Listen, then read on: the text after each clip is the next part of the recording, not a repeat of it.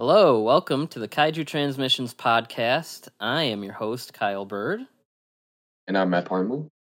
And we are joined by one of our frequent guest hosts. That is our friend Tom here. Hello, hello. And of the Final Forum Dragon Ball podcast. I can say that. Yes. So I can make you sound like you're like from somewhere? Yeah.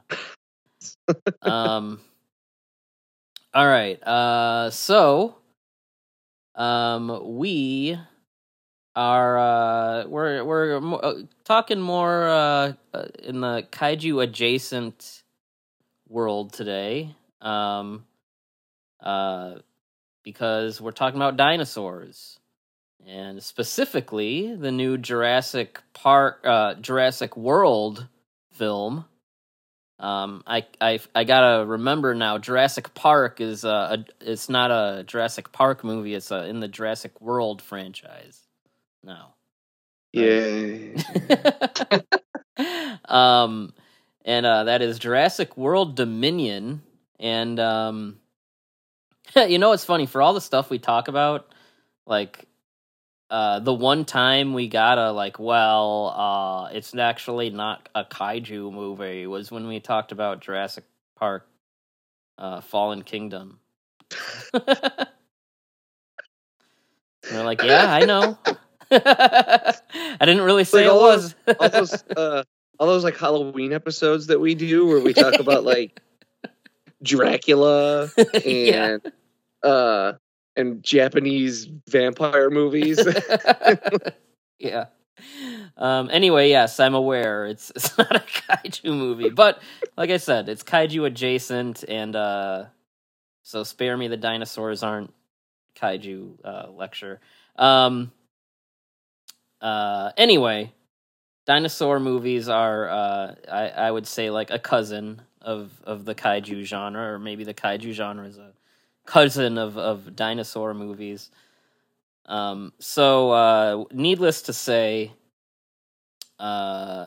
we like dinosaurs. Yeah. I like movies about dinosaurs. Yeah. Well, in theory. In theory. And for people that want to kind of catch up on where we are with the Jurassic Park movies, we did 2 episodes back in whenever Fallen Kingdom came out. It feels like 20 years ago at this point. 2018. We did one with where we talked about the first 4, and then we did one for Fallen Kingdom. So if you're curious, you can check those out, and here we are with Dominion. Now, Tom, since you have not done a Jurassic cast with us, do you kind of want to give your thoughts on, I guess, the previous 5 movies? I'll try and do this in under like 5 minutes. The first one is a stone cold absolute classic. It is, I think, to our generation what like Jaws or Star Wars were to like our parents' generation, what probably Avengers is to the generation after us. It is a like life-changing kind of movie when you're 8 years old and you see it in theaters. That's a 5 out of 5. I will never forget wanting to see it opening day and not being allowed to because it was PG-13, and my parents went and saw it first to like make sure it was okay.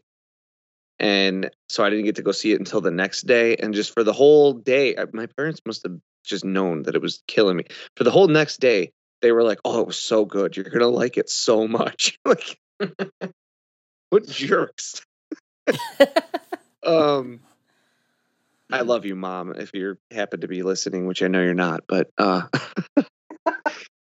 um then the second one I think is really good.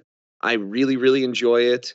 Um I like the swerve ending and going to San Diego, and that it pays sort of homage to Spielberg having kind of grown up on kaiju movies, as he said in the past. I had the making of book for that one back in the day, and so I got really into it because I had that book and I was reading through it and how they did all the stuff with the grass and the things like that with the raptors. I really liked that one. I would waffle somewhere between a 3.5 and a 4 out of 5 on it. I think it's just a really strong, really solid, entertaining movie. I'd probably push it to a 4 because I think that movie might be, for me personally, like the pinnacle of special effects in a movie that was also good. It's that perfect blend of CG and animatronic, and I actually think, as much as I really like, I think a lot of the original movie holds up. There are some CG shots that kind of don't hold up as much. They do when you consider that it's 93, but I think like The Lost World holds up damn near under any consideration of what year it was made in terms of its effects. 3, I think, is a mostly fun, really flawed movie that I would probably enjoy a lot more if it had a proper ending. It has some really cool dinosaurs in it. It has some really great dinosaur action. I kind of like the idea of putting people who had no idea what they were doing on the island. I know you've got Grant there to balance that equation out a little bit, but just having kind of regular people there, I think was a decent enough twist. If they would have come up with an ending, I'll give that one like a 3 out of 5. Jurassic World, I think, is again a very flawed, very fun movie, but at least it has an ending. The characters suck, but the dino action is generally good. Obviously, would have loved way more practical effects than they put into that one, which is like, did they have like one shot of a Potosaurus neck or something like that? Like, is the only practical effect. I'd give that one though a 3.5 out of 5. I've seen it, I don't know, 50,000 times in the last 2 years. My son found it and got obsessed with it. So right now, I don't care if I don't see it for like the next 10 years. Fallen Kingdom is a colossal piece of crap. It is everything wrong with Jurassic World and then some. And the characters are completely different. We'll be talking more about that in about 10 minutes or so. um, the the story is a nightmare. It's like two different movies jammed together. I'm sure we'll be talking more about that happening again in about 10 to 15 minutes or so. And I do think at least the dinos generally look pretty good. I think it starts to at times trade in on so stupid it becomes hilarious. I think if it were trimmed down a lot, I would probably really be able to get there as a very ironically enjoyable film because it gets so stupid at certain points. I think the opening prologue is amazing on that one, actually. And it's all downhill from there. I'd give it probably a 2 out of 5. Aside from the first movie, you were very generous to all of those. um, needless to say, I think out of like our circle, I'm probably the most harsh on all of the sequels. The first movie is one of my favorite movies. It's amazing. The second one is okay. I've kind of gone back and forth on it over the years. But now I'm mostly okay with it. But I mean, everything after that, throw in the trash. What I'll say about the second one especially is it's the only one that really expands the score, like the musical score. Like it still uses the theme and everything, but then it expands it into like what I can think of as the Jurassic World, or not the Jurassic, the Lost World music, that I think is still like right up there with that initial original theme. I think some of the music used on the Lost World is fantastic. Well, and I'm a big score guy. The Lost so World to me is the only other movie in this series that really seems committed to its themes and its ideas. I will say that, like, I respect 3 for realizing it had no ideas and was just like, let's just make an hour and a half rescue movie with dinosaurs. I respect that. That's why I've come around on 3 a lot over the years. Yeah. Is it's short and sweet. If it had an actual climax, I'd probably give it like a 3.5. Yeah, I respect them saying, we got nothing, let's just make a 90-minute thing with dinosaurs. It's just a rescue movie. And then now you get to World, and I see what it was trying to say, but in my opinion, it just failed completely. I see what it thinks it's doing, and kind of like building up a first act that's kind of like, dinosaurs everyone's used to them, and it's not surprising or shocking anymore. And, everyone's so desensitized, so we have to keep making bigger, worse, dinosaurs. But then it gradually just becomes a kind of a beat for beat rehash of the original. And in my opinion, those themes aren't really stuck to very well. Yeah.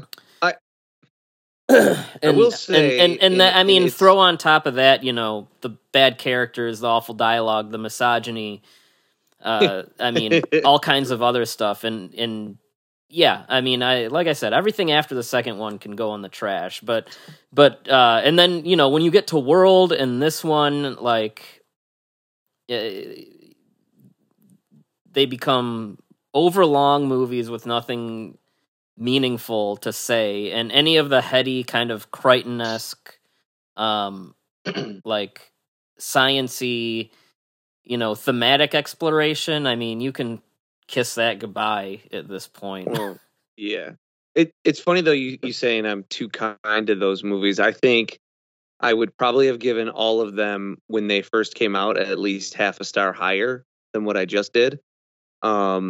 Certainly World, I think I gave like a 4 or a 4.5 when I first came out of seeing it. Because I will say, at least that movie understands like a 3-act structure, and it also, you can sort of get the feeling when you really start to pick it apart and chew on it and watch it 55 times that there are kind of 2 stories. Like, it was almost like they had 2 different ideas for the next Jurassic World movie and kind of slid both of them together, but it does a much better job of really bringing one to the forefront, that being like the Indominus Rex and the plant, or not the plant, but the park sort of crumbling and falling apart, and having the other one being all the stuff with the trained raptors actually feed that story and that plot, and actually having the raptor thing take a back seat and not just feel like they just took 2 stories and smushed them together. And then also it actually has like a really good, fun climax, so you do walk away from it. At least you could say, oh, well, it tricks you into thinking that it's good, but trick or not, whatever, you walk away after you watch that movie feeling like you had a pretty fun time. Agree to disagree. I rewatched all the Jurassic films right before or right after Fallen Kingdom. First one, Stone Cold classic. I like Lost World quite a bit. I think I'm at like a 3.5. It's really fun. I hate Jurassic Park 3. I never could get into it. I thought it was incredibly boring. I actually gave that a 1.5. I went back and I had to look at my letterbox to like remember what I'd even rated it. I like Jurassic World, but I do think there is something to like that final act winning me over, because up to that point I was like, this is fine. But I do think that is the nostalgia cash in that works. We're going to talk about a bunch of examples that don't work this next movie, I think. And then Fallen Kingdom I hated. It's bad. And I think this one's worse. I think I might be being a little generous to Fallen Kingdom in my 2 out of 5, but I gave it a 2. Again, I gave it a 1.5. It's one of those things. It really is like, this happens all the time. This happens all the time. Like, you get Stockholm syndrome with these movies when you see them over and over and over again. 100%. And Fallen Kingdom is another one that my son has like latched onto just because he likes watching dinosaurs do anything. And so he really likes that movie, and I've seen it way more times than I ever would have wanted. And you start just really focusing on the things you like about it, because otherwise you will be miserable. You'll go crazy as it's playing in your house every single day. But it's also like gaslighting you. Is your son's favorite part that when the Indoraptor smiles? When he winks at the camera? Whatever he does. I mean, it's pretty telling that he likes the opening, and then he goes, I don't want to watch until after they're off the island. Yep. I mean, we talked about it during our review, but I do think there's something to like the Indoraptor, and some of the horror sequences in that are actually pretty well done. But the movie is so fucking stupid. Yes. And if it these have been stupid for a very long time. Yes. Okay, that's yes. Yes. But we're about to see that, I think, again. We're about to see that I think played out even worse. Oh boy. So that's where I am. I generally enjoy the franchise. I came into this one very much not excited, but also mildly hopeful, because what has everyone been asking for since the end of The Lost World is, oh, okay, you showed us what would happen if a T-Rex got loose in San Diego. What if like all the dinosaurs came to the cities now? That's what everyone's been asking for what is it? Is it 15 years now? Since Lost World? Since 97, right? I'm about to hurt your feelings, but you can't math well. It's like 25 years. We're old Tom.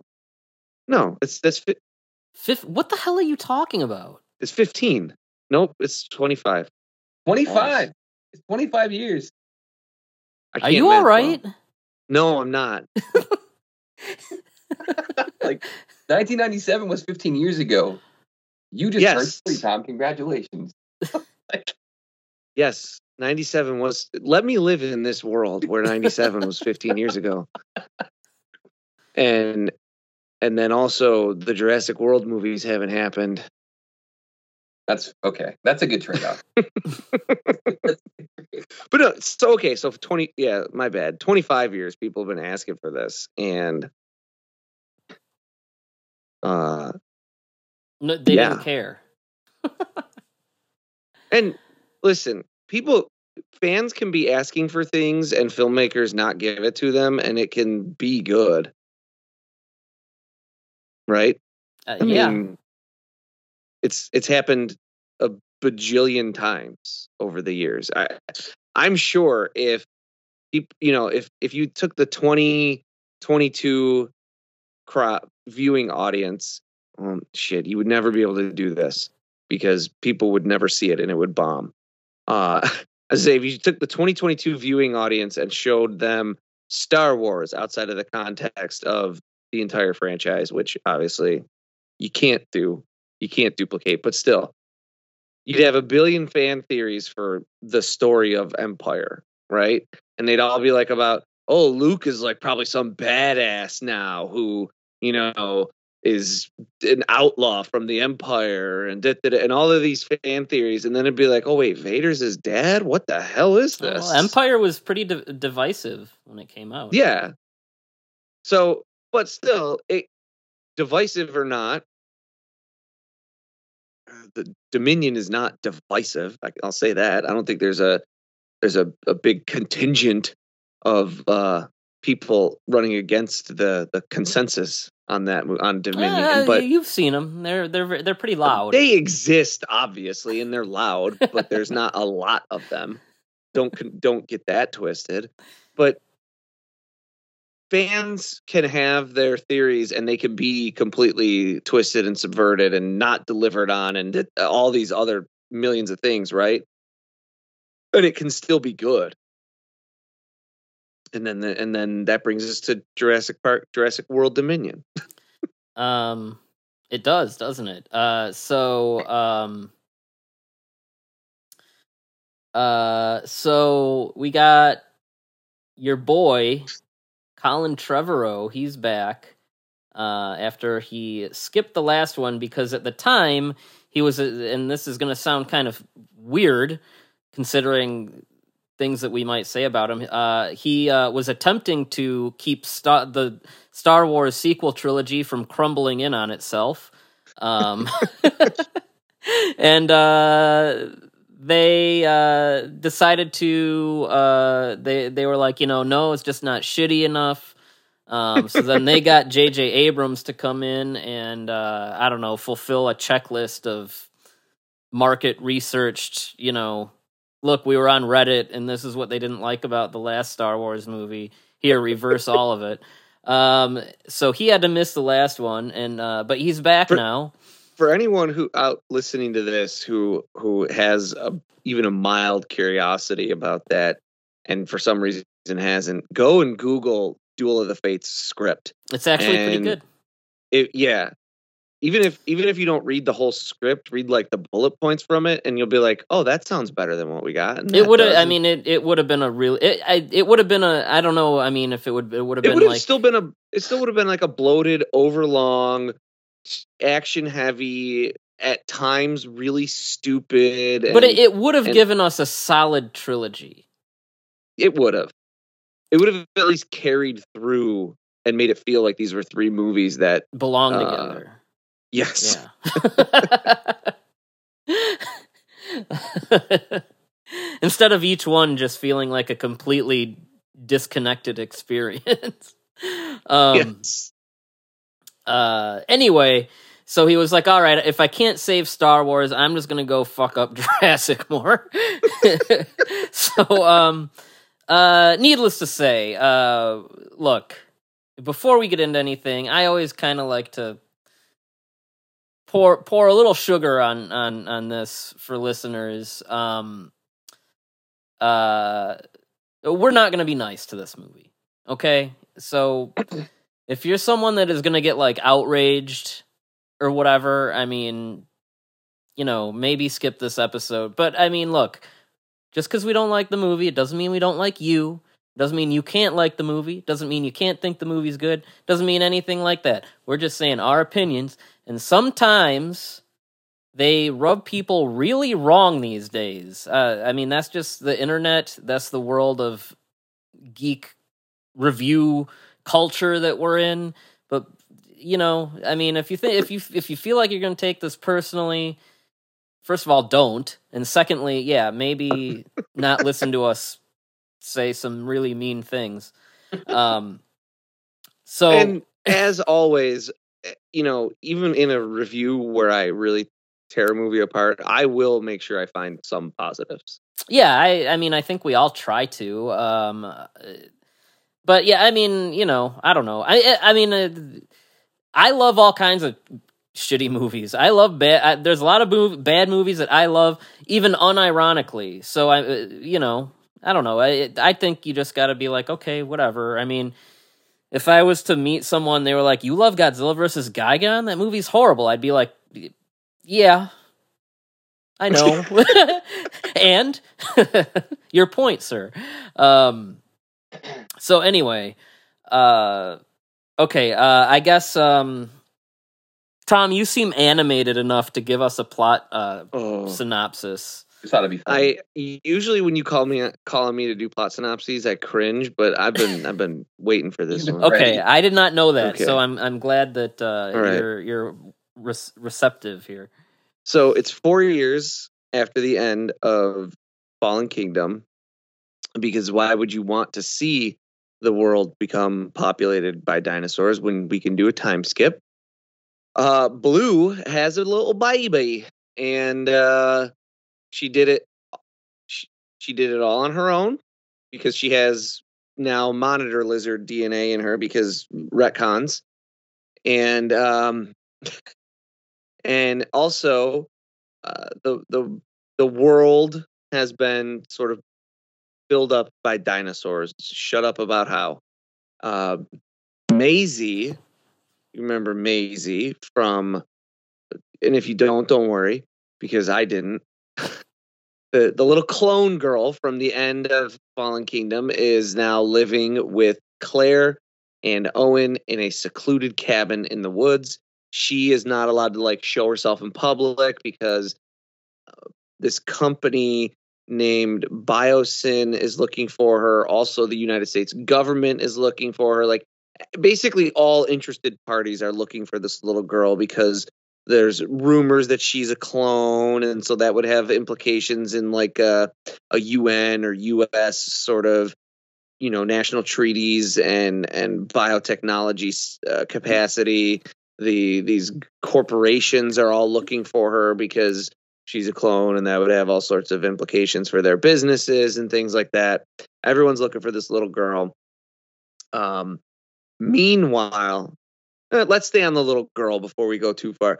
She winds up being kidnapped. She gets kidnapped by Biosyn, by it's Henry Wu specifically who wants her. He wants to study her DNA because she's actually sort of not really a clone. Her mother managed to create life from nothing, literally, very, very literally play God and impregnate herself with herself. And then when Maisie was born, her mother then found out that she had this debilitating DNA, genetic disease. And the mother managed to cure Maisie after she was born, but not herself because of reasons, because the movie has to happen. But so Henry Wu wants to study the little girl and get her DNA and figure out the secret of the change of DNA versus the baby Velociraptor, who he knows that DNA hasn't been changed, and he wants to study two self-impregnated not people, but creatures, and one with changed DNA and one without changed DNA, to see if he can unlock the mechanism for the change. Why does he want to unlock the mechanism for the change? Because meanwhile, giant locusts are ravaging crops across the world. And yes, locusts. And in your Jurassic World movie, that's what everyone wanted to see. These giant locusts are destroying all crops except for ones created by the company Biosyn, who is now bankrolling Henry Wu in his research. He has somehow, between the last movie where he was essentially Frankenstein, creating nightmare creatures that could lock onto laser beams and guns, done just a complete 180. He feels bad about it now. He wants to release a viral infection of some kind that will alter the DNA of these locusts that he created to essentially just kill them off. And investigating this locust situation is Dr. Ellie Statler. Da-da-da-da. and she, rolls up wearing her classic costume and doing her classic sunglasses pull to look at all the crops. And then she goes to Dr. Alan Grant, da, da, da, da, and she's like, "Hey, how you doing?" And he's like, "Oh, hey, I'm totally not in love with you still." And then she's like, "You want to come help me steal a locust from this company to find out that it's got the same DNA as this one I found out in the field?" And he's like, "Sure," because they give like some nonsense reason where she's like, "I would need a witness to prove that I took it from their facilities and not just another one from the field." I don't know why Dr. Alan Grant is like a legal witness to something when any lawyer could be like, they're just friends. Like, of course he would lie for her. But why did they need to go get one anyway if they already had one? They had to prove that the ones in the lab were the same ones out in the field with proof. Where else would they come from? Someone else. No one else. There's no locusts like that anywhere else. Don't worry about that. Someone else. Trying to frame them. So who's going to help Ellie and Grant get into the research facility?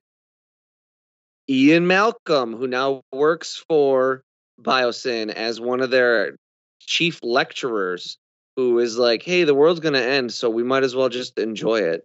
And also helping him is the associate director of Biosyn, and also helping them are every single employee of Biosyn, and also aiding them is every security member of basically they don't everyone have security. except for basically every single person who works for that company except for the CEO wants to blow the whistle on this nefariousness, but he somehow still holds all the sway and power to be able to convince them to not say anything. And then these two paths cross when all of our characters converge on the locusts and Maisie, and then they have to escape the Biosyn facility because a big fire started because the CEO lit all the locusts on fire and started a big old forest fire. And if you're wondering, in the last 10 minutes of me summarizing the plot, why I barely said anything about dinosaurs in your Jurassic World movie, welcome to my frustrating experience of watching this movie and wondering when the dinosaur movie was going to be about dinosaurs at all. There's dinosaurs in there. That's a thing I very specifically think we at some point will get to, or we could talk about it, or we could talk about it now. There are dinosaurs in this movie. They do not matter. You could strip this is the only Jurassic World movie, the only Jurassic Park movie, whatever you want to call it. It's the only Jurassic franchise movie where you could strip the dinosaurs out of this movie entirely and have the exact same movie. The dinosaurs do not matter. Tom, do you remember the CEO's name? Steve Jobs? Oh, no. That's just who they made him look like. Yes. It's Dodson. We got Dodson here. See, nobody cares. Nobody cares. Do you care? I thought half the people remember from the movie. Thanks for reminding us that a convicted pedophile was in the original Jurassic Park movie. That was not what I was going for, by the way. No, I was talking to the filmmakers. It's like, yes, thank you for bringing back a character who was played by a convicted pedophile. I know they changed the actor, but still.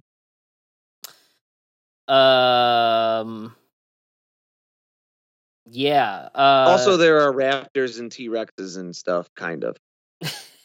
Hey, so Freddy Krueger-saurus or whatever. Edward Saurus is her name. Therizinosaurus. There you go. Who is awesome, by the way. They're cool. I like him. Yeah. So I got a question. So if Dogson's like, hey, we'll just wipe out all the crops on Earth except for the ones that our company makes, like, there's no way that a single company can, produce all those crops, like, on Earth. So that's really not sustainable, right? Well, he doesn't care if billions of people die because his profits will go up. But he will die. No, he won't. Like, all of humanity will eventually get wiped out. Eventually. No, it won't. Just like 30% of it. That was his whole point. Like, he was just, I don't care what happens to anybody else. See, by the way, he's the biggest nothing burger of a villain I've ever seen. Did you guys laugh as much as I did when he, like, threw his temper tantrum in the control room when he realized he had to call back because of fire? Slapping a chair or something? Actually, I have something to say about that. Because it's part of, like, a really weird trend that, like, I've noticed, and I know some other people have noticed, is whenever there's, like, a really eccentric, smart, like, villain character, they always, like, give them, like, traits of autism. And, like, I don't know, whatever that is, it needs to stop. You're not wrong. The more I think about that with that character, you're yeah. And, like, you see it a lot these days. Like, it's and really, like, off-putting, in my opinion. He doesn't have any people skills. Like, zero. He's the only person, like Tom said, he's the only person in his own company that doesn't realize that everybody's betrayed him. And then, of course, it really does feel like Hollywood, for whatever reason, has been, like, villainizing, like, symptoms of autism. And I think it's very, like, not cool. Well, it's like because one CEO ever was, like, not a people person, and that's, like, Steve Jobs was just, like, not a people person, and everyone was like, oh, like there's this myth that the people who run big companies are, like, the brains behind the company and just are these, like, awkward, gawky, science-y guys instead of being very well put together, suave, charismatic, used car salesmen who can sell a lemon and get you to think it is a sweet, delicious apple, and make billions of dollars while doing none of the actual work themselves. I think the other problem is, remember, like, there's a sequence in Malta where he basically puts out, like, a hit. He's having the Blues Baby and Maze, which is the girl character, kidnapped. But he's essentially, throughout this entire movie, he's, like, never really in control of his own schemes. The people that are doing the kidnapping keep raising the price and basically extorting him for more and more and more money. And he's just kind of shown to be, like, this buffoon. And by the time they resolve that plot thread and they kill him off, like, it's just like shrug. Like, he's not, like, they don't make me hate him enough, even though he's a bad person. But, like, you don't feel anything for him because he's like he's just an idiot the entire movie. I don't know if you both felt that way, but, like, when he died, I was like, eh. Yeah, I didn't even really care that he got his comeuppance. And that's a problem for this because, like, you should care. You should care that the guy running this corporation, trying to starve the world, kidnapping people, putting out hits, basically.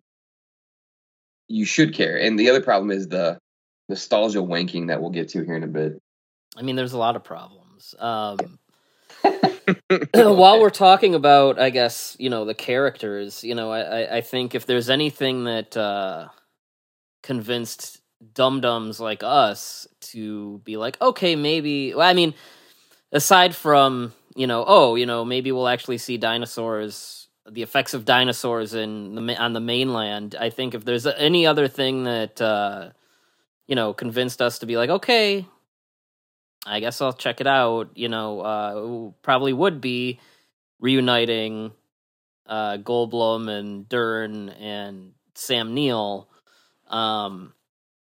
But at least for me, they're the dinosaur half of this movie, they're really not integral to. They're investigating locusts for most of the movie. And then not only that,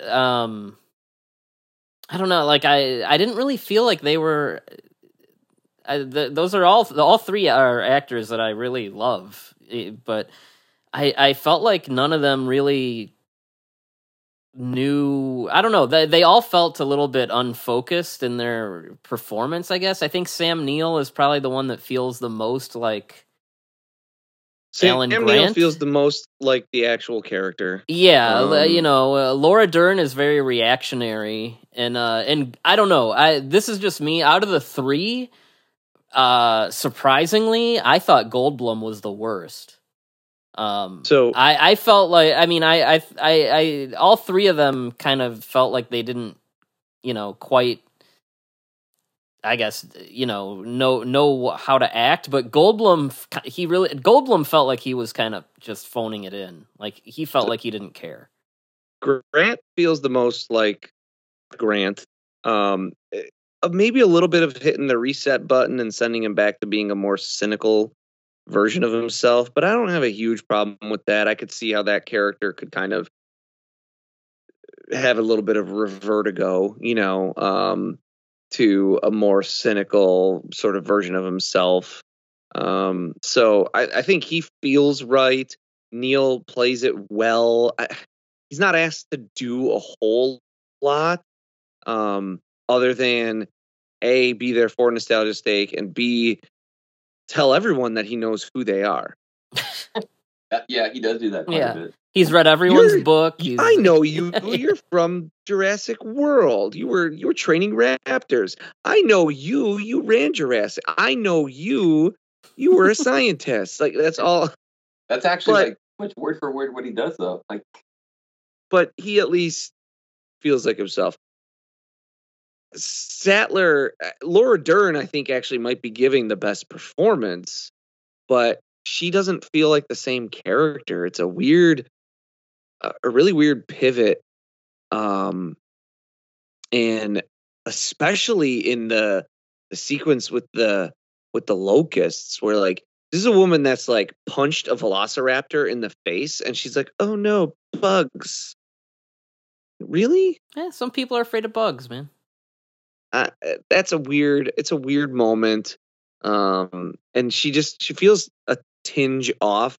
And then, Goldblum, so I did mention that Goldblum is working for Biosyn to take them down, but how did he know there was anything to take down to begin with? Know that when he takes the job. Right. And if you pay attention to the story of the movie, because the story of the movie is something like, there's a line where Ellie is like, because the number 2 in charge of Biosyn, you could not pay me to tell you that character's name.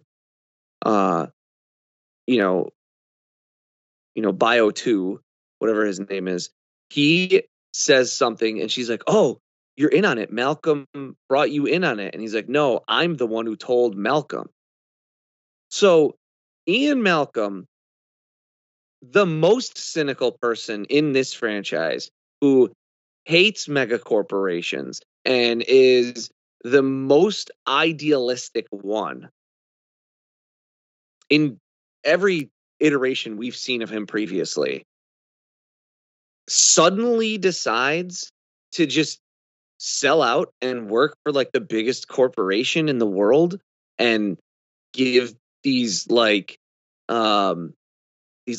faux rage lectures. What a load of poppycock. What a bunch of malarkey. He's doing it to bring it down from the inside. But he doesn't know that when he takes the job. Okay, there's only there. Okay, so this easily could have been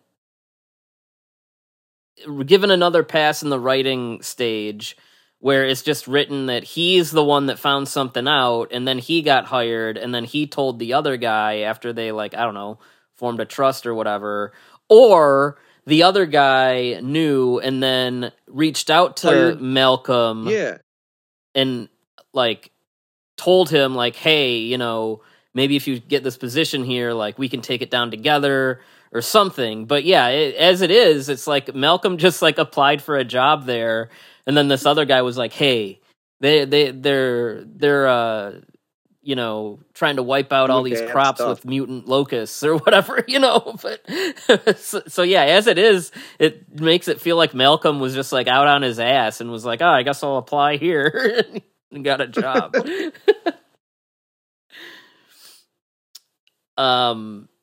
Yeah, he feels like a different character. He really does. In all three movies, Claire and Owen are different people. Well, that's yeah. Let's keep going down that path, and like this movie continues the long held, but it continues the Jurassic World tradition of making characters feel completely different. Henry Wu does a complete 180. And I don't know what BD Wong is doing. Like Dr. Frank he's a mad scientist in Jurassic World and Jurassic World Fallen Kingdom. He's like, I made him bigger with more teeth and rawr, and you know, here's your genetically super creature, and I need the raptor to get her DNA to help the Indominus raptor stay obedient or whatever that story was. And then now he's like, I'm a good guy now, everyone. And I don't know. BD Wong is even playing the like the performance is different. Like he's like hunched over and like he looks like he's dying and like he's acting he like he's sickly. Sick. Yeah, It feels like a completely different character. It's like a 1960s Toho monster movie. Yeah, where it's just different actors playing the different people every time. Only in this, it's supposed to be the same person. And then yes, Claire is a different character once again. She's now just like a complete badass. Well, at the beginning of the movie, they're like almost like animal rights, like kind of like PETA people, like, you know, breaking into places and, you know, liberating the dinosaurs and stuff. Yeah, and Owen is all of a sudden like a little more reserved as a character. Yeah, he's that character is such a nothing burger in general. He just gets pushed further into the back in this one. Like nobody cares about this guy. He's also there. They briefly bring back the two new cast members from the last movie. The dinosaur vet, who she's only in the opening sequence, and then I guess we just forget about her. And then Justice Smith, the guy from Detective Pikachu, who was the technician. Who was the worst character. Yeah, he was like the really bad comic relief in the last movie. And in this one, he's like never afraid of anything. Like, you know, he's willing to go and break out these dangerous animals. And then he gets a job at what, the FBI or the CIA? Yeah. Yeah, which... And he's like, don't let anyone know that I was talking to you. Yeah, which is also really... Why? Like, there's no reason that had to... That's really strange. His performance, he's playing it like he's like Batman or something, you know? He's like, this is really dangerous if I'm talking to you and anyone sees us. But if you want to find your daughter, you can get her back by doing this. And you're like, who is this? In the last movie, he was like pissing his pants every 5 seconds.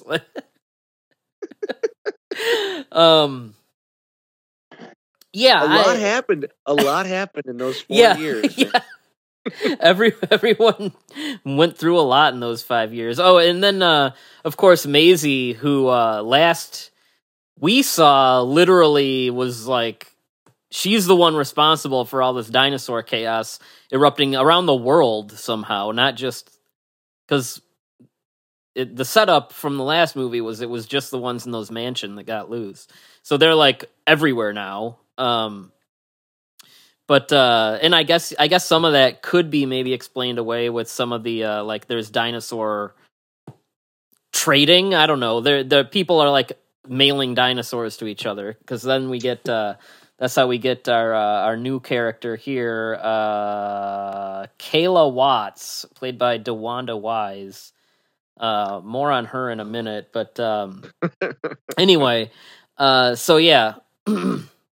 Anyway, last time we saw Maisie, she released a bunch of dangerous animals, which were already illegal. And in this one, they're just like, she's just a mixed up teen, you know. No, but yeah, no one really faces any consequences for anything. I mean, the biggest example of that is in this movie. I guess we haven't tread into spoiler territories at all yet, and I would only call this one a minor spoiler because it's not spoiling anything specific.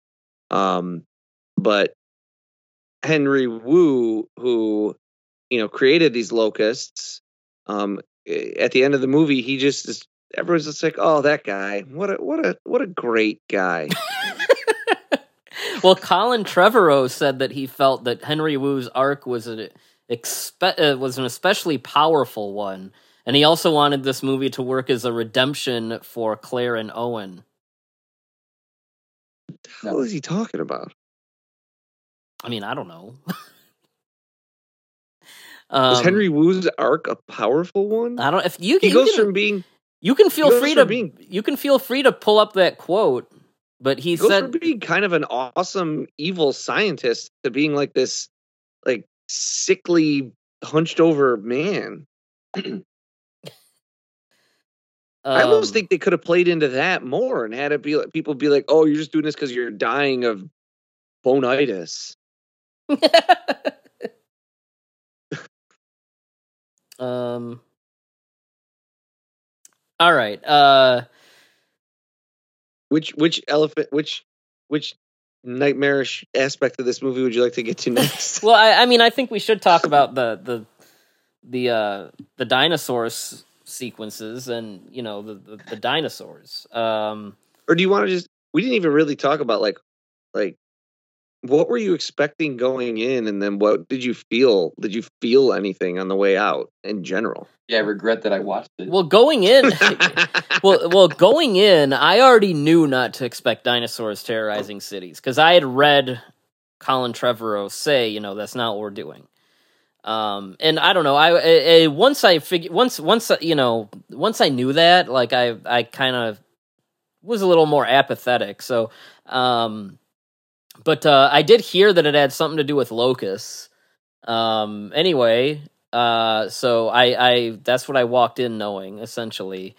And walking out, walking during the movie, the first half, I was like, this is really boring. I don't care about any of this.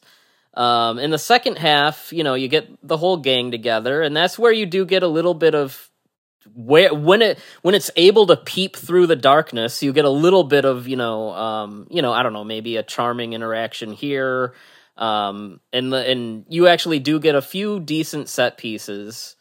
The first time the Giganotosaurus attacks everyone is all right. I really liked the there's two dinosaur scenes I really really did like.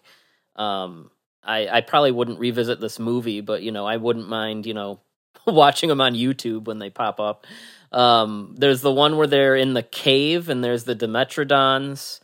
I like that one a lot, and I like when the Therizinosaurus is stalking Claire through the woods. Those felt the most old school Jurassic Park to me. I guess they felt the most Spielbergian, I'll say, Mm-hmm. of the dinosaur scenes, because the rest of them are really just like, here's a big CGI thing chasing people. And when I think of Jurassic Park and the Lost World, the scenes that really stick out to you are the ones that are almost like horror movies, where there's like there's suspense and relief and build up, and I got none of that. I mean, in the first half of this movie, Yeah. And so walking out, I was like, okay, I was wise to it, because I walked out feeling like the best stuff was probably in the last half, but you tricked me the first time I saw the first Jurassic World. I was tricked into thinking it was good because you had a bunch of cool dinosaur stuff in the last half hour, but I'm not going to fall for it again. And then I started reflecting on the first hour and a half or whatever of this thing, and I was like, yeah, it was not that good. So I didn't really feel much. The people that really love it are probably responding more to the stuff towards the end of the movie than I would think the rest of it. Yeah, but even I felt like the climax of this is not as good as like the first Jurassic World, because like we've already seen the T-Rex is going to come in and save the day, sort of, and get help, and like. Well, this one rehashes that. Well, this movie rehashes like the entire franchise all in one movie. Yeah. Yes. And yes. It takes 2.5 hours to do it. The finale feels very perfunctory, like it just happens because it has to happen. Yeah, but it literally is playing up the same things from the end of the first Jurassic World. The T-Rex is stuck fighting the bigger, badder, badass dinosaur. This one tries to maybe trick you into thinking that the T-Rex gets killed, but then the filmmakers are like, oh, everyone got sad when the Spinosaurus killed the T-Rex. We're not allowed to do that anymore, which they literally said. Colin Trevorrow literally said the T-Rex is not allowed to die. Which is like very specifically this one. Yeah, that's like if we ever do more Jurassic whatever movies, you can expect to see Rexy back in them, because she's like the staple of the franchise. Are you like that's some Toho ass like rule. But anyway, yeah. So then this time the T-Rex gets help from the Therizinosaurus, who even the fight is like pretty underwhelming. Like the T-Rex just kind of like bumps it into the claws of the Therizinosaurus, like it's Freddy Krueger claws, and then it like ends. That's it. That's basically it. Yeah. Oh, and the T-Rex pauses in front of like a big circle thing to recreate the logo. Well, they also let's talk about which is like that's like just as stupid as when Batman flew the Batwing up to the moon to recreate the logo in the Tim Burton Batman. Oh my god! Except that's awesome, because that's like self-aware, like. That's there because Tim Burton has flair and style and wanted to do something fun, not because a studio was weaponizing nostalgia to make movie nerds think they were seeing something very badass and respectful. That was created for them. They recreate the T-Rex stomp in this. They recreate the entirety of the Jeep spinning and the dinosaur chasing people around the Jeep. They recreate Jeff Goldblum's iconic, hey, I'm going to lure the dinosaur away with the flare. They also have the whole thing where like, oh, it's going to be a Laura Dern's character in the control room, making you like... The entire movie is just a giant... It just rehashes everything we've already seen, except done much better in the other movies. Yeah. You want to know my favorite piece of that, though? I will say, I'm going to sprinkle in a little positivity right now. Is after I think it's like right after they escape the Giganotosaurus, Goldblum has like 3 of his shirt buttons unbuttoned, and it's either Claire or the pilot looks at his shirt and he goes like, and he starts buttoning up the rest of his shirt. That was funny. I thought that was funny. There were like 2 that and like there's a joke that he tells about the something humping his shin or something like that. That was kind of funny. But like the rest of the movie is just it rehashes again everything we've already seen, but done better in other movies.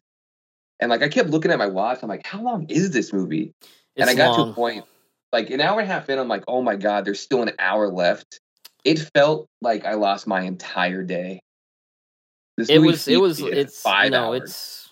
It's long. I mean, I mean, I don't know. I mean, at this point, we're like old men yelling at clouds. But I know. Yeah. But movie, I mean, there's no reason this needs to be. I walked in with pretty lowered expectations, and every time I started to feel like, oh, you know what?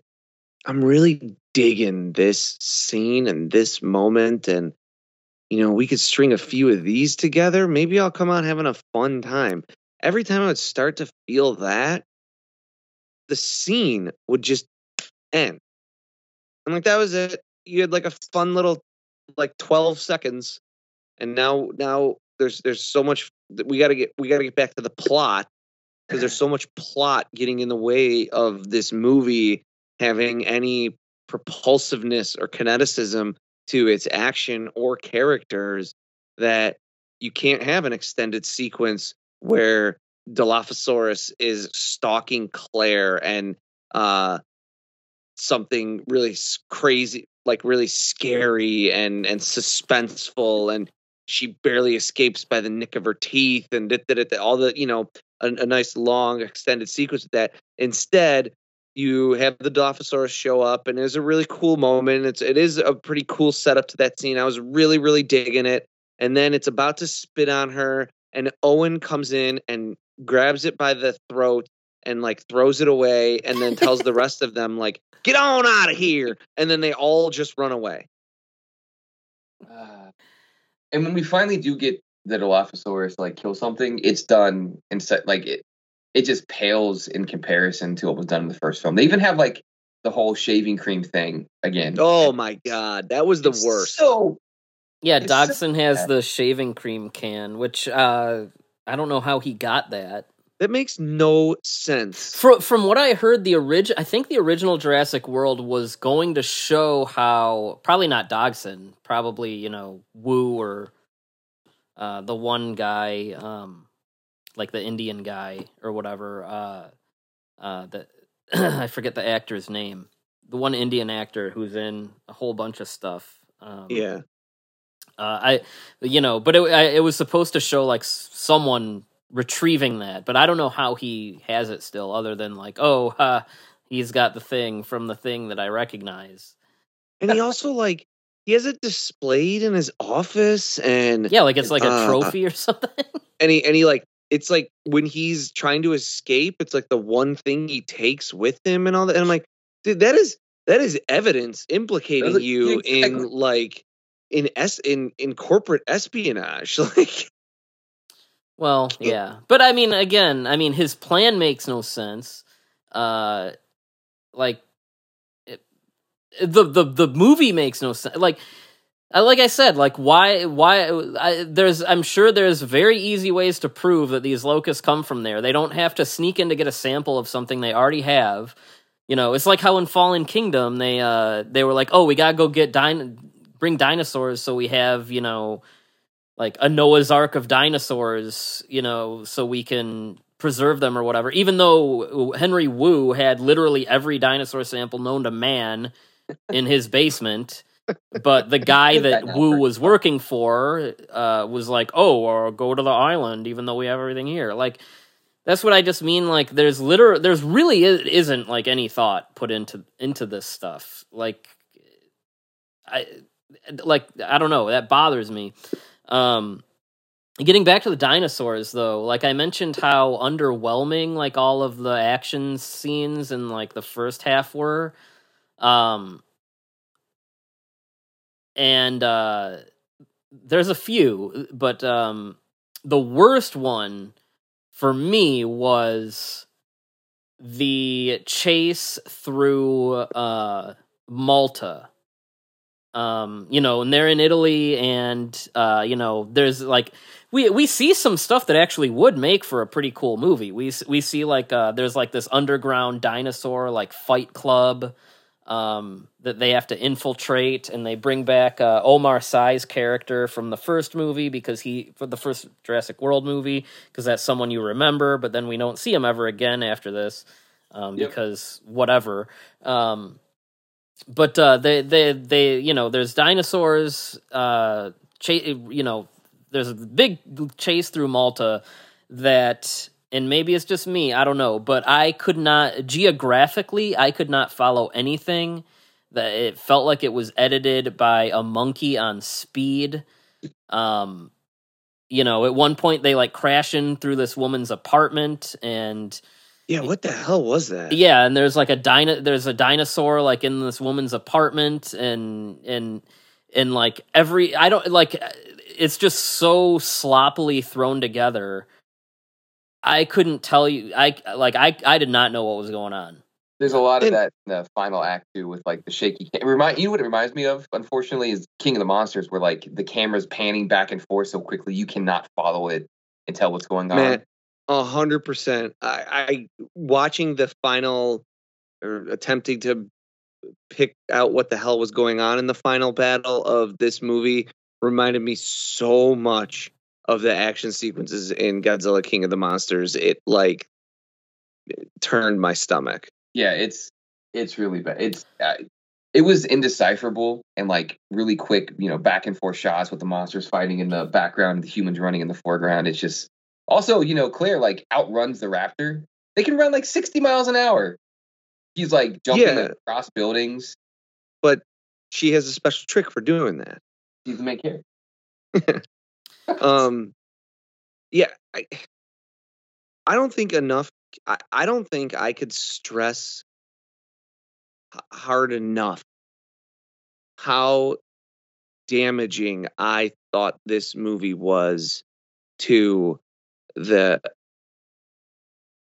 concept, the very idea of dinosaurs themselves, especially like in this franchise. Yes. They are treated with no sense of awe, no sense of wonder. I am so horrifyingly sick of the raptors being like clowned. Like when we were kids, and I hate being like, oh, old man yelling at a cloud here and everything, but like the Velociraptor was like the scariest movie monster that had come around in like our lifetime. I will tell you, when I first saw the first movie, which was my 8th birthday, it was like my new favorite movie ever, obviously. Like, it melted all our brains. I couldn't sleep that night because the raptor was so horrifying. The T-Rex was pretty scary, but the raptor was the one where I was like, oh my God, if this thing was real and I was within like even 100 feet of one, I am gone. And even the T-Rex, I mean, in the first movie, even the second movie, like, where it's sniffing around their campgrounds and like, putting its face through the tent, that's legitimately scary stuff. But I don't like this. I don't like that they're basically being treated like kaiju almost. And what I mean is that they've become the characters. They've become these characters that you can't really kill because I don't know why. I guess that, you can't do anything with them because you can't make them too scary because then little kids won't want to play with this scary monster toy. They will. You can't. I mean, That's the thought process, though. Right? So you can't make them too scary. You can't make them too powerful. You can't make them too ethereal. You can't make them seem this sort of magical thing. You have to just make them seem commonplace so that kids want to take their Velociraptor toy and smash it into a car. And here's where to get to where fans can be the worst, like, because of the Spinosaurus killing the T-Rex, that's partially that's partially what taught them this. oh, we can't kill that dinosaur because everyone liked it. I want to circle back to something Tom said real quick, because he hit on what is my biggest, I think, fault in this movie. It is the lack of like wonder and awe and majesty when you saw these creatures for the first time. That's been going on for a long time. It has, but in this movie, it feels like it got upped. Like basically, they're treated just like any other animal. You got like cattle being herded with dinosaurs now. Like there's no sense of, they're just animals. They're just these creatures that are here. Versus in the first film and the second film, these things are terrifying. Well, and they get it eviscerates the whole concept, because they just feel like, they're just there. They're like, well, you know what's funny about that is the first Jurassic World movie, and again, this is where I think like they don't know what they're doing. The first one acknowledged that, because that's why they had to make the Indominus Rex to begin with. And there was some meta stuff in there, because that was their way of saying like movie audiences don't find this interesting anymore, so that's why we have to have this other thing that no one's ever seen. But this is what happens when a franchise like eats itself, right? Because that's become literal in a way that I don't think they really meant it when they made that movie. But it's come full circle to kind of haunt them in a way. Here's the quote, and I think this is like a perfect metaphor for what this movie does to the dinosaurs of this world. It's, no one is impressed by a dinosaur anymore. 20 years ago, de-extinction was right up there with magic. These days, kids look at a stegosaurus like an elephant from the city zoo. That's what the dinosaurs are in this movie. They're just there. They're just these like, and it's in no small part because the movie is not about dinosaurs. Nope. Well, when you don't make the movie be about dinosaurs or about a problem that's caused by dinosaurs, then the dinosaurs are just set pieces that are there in the background. And Colin Trevorrow has said as much. He said that's basically what he was going for. Well, here's the thing, which also conflicts with his. He's got almost self-contradictory, completely hyperbolic points of view. He has said, essentially, and I don't remember the exact quote. I have them pulled up. I will read them. The one about I think it's boring if dinosaurs were in cities or whatever. Read that one. Okay. Well, first of all, I want to preface this by piggybacking on what we were just saying, because the first movie had a meta criticism to audiences, which was, you're not excited by this thing that should be exciting anymore. So that's why we have this new thing, this Indominus. And that, in the context of the movie, they're talking about, a world that has had a Jurassic World theme park open, and so people are used to dinosaurs. But the satirical element of that is that it's also talking to us in the audience.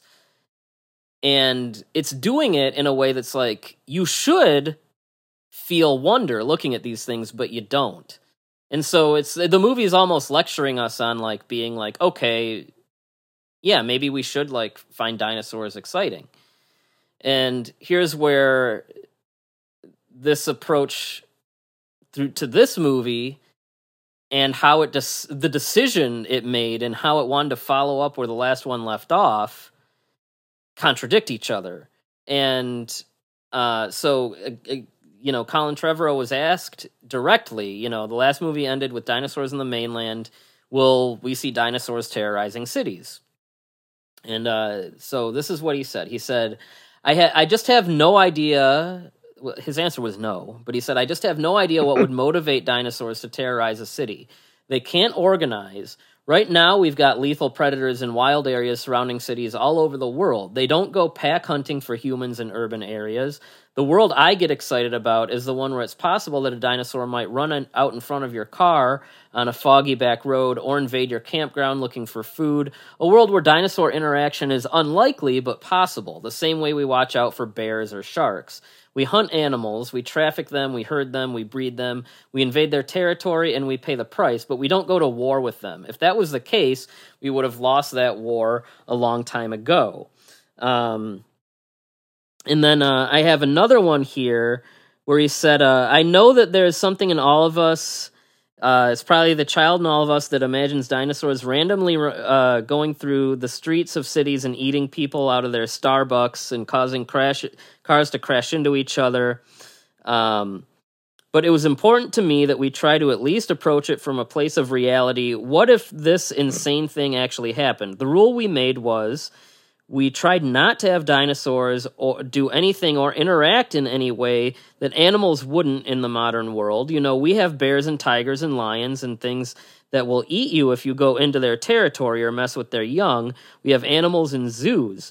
We weaponize them. We put them in our homes as pets. We sell them in markets. So all of these different realities are in this film in different ways. So that's what he has to say about that. And then he also says that he wants to use the world of dinosaurs everywhere to show that Claire's line about no one impressed by a dinosaur anymore was proven false in this final film.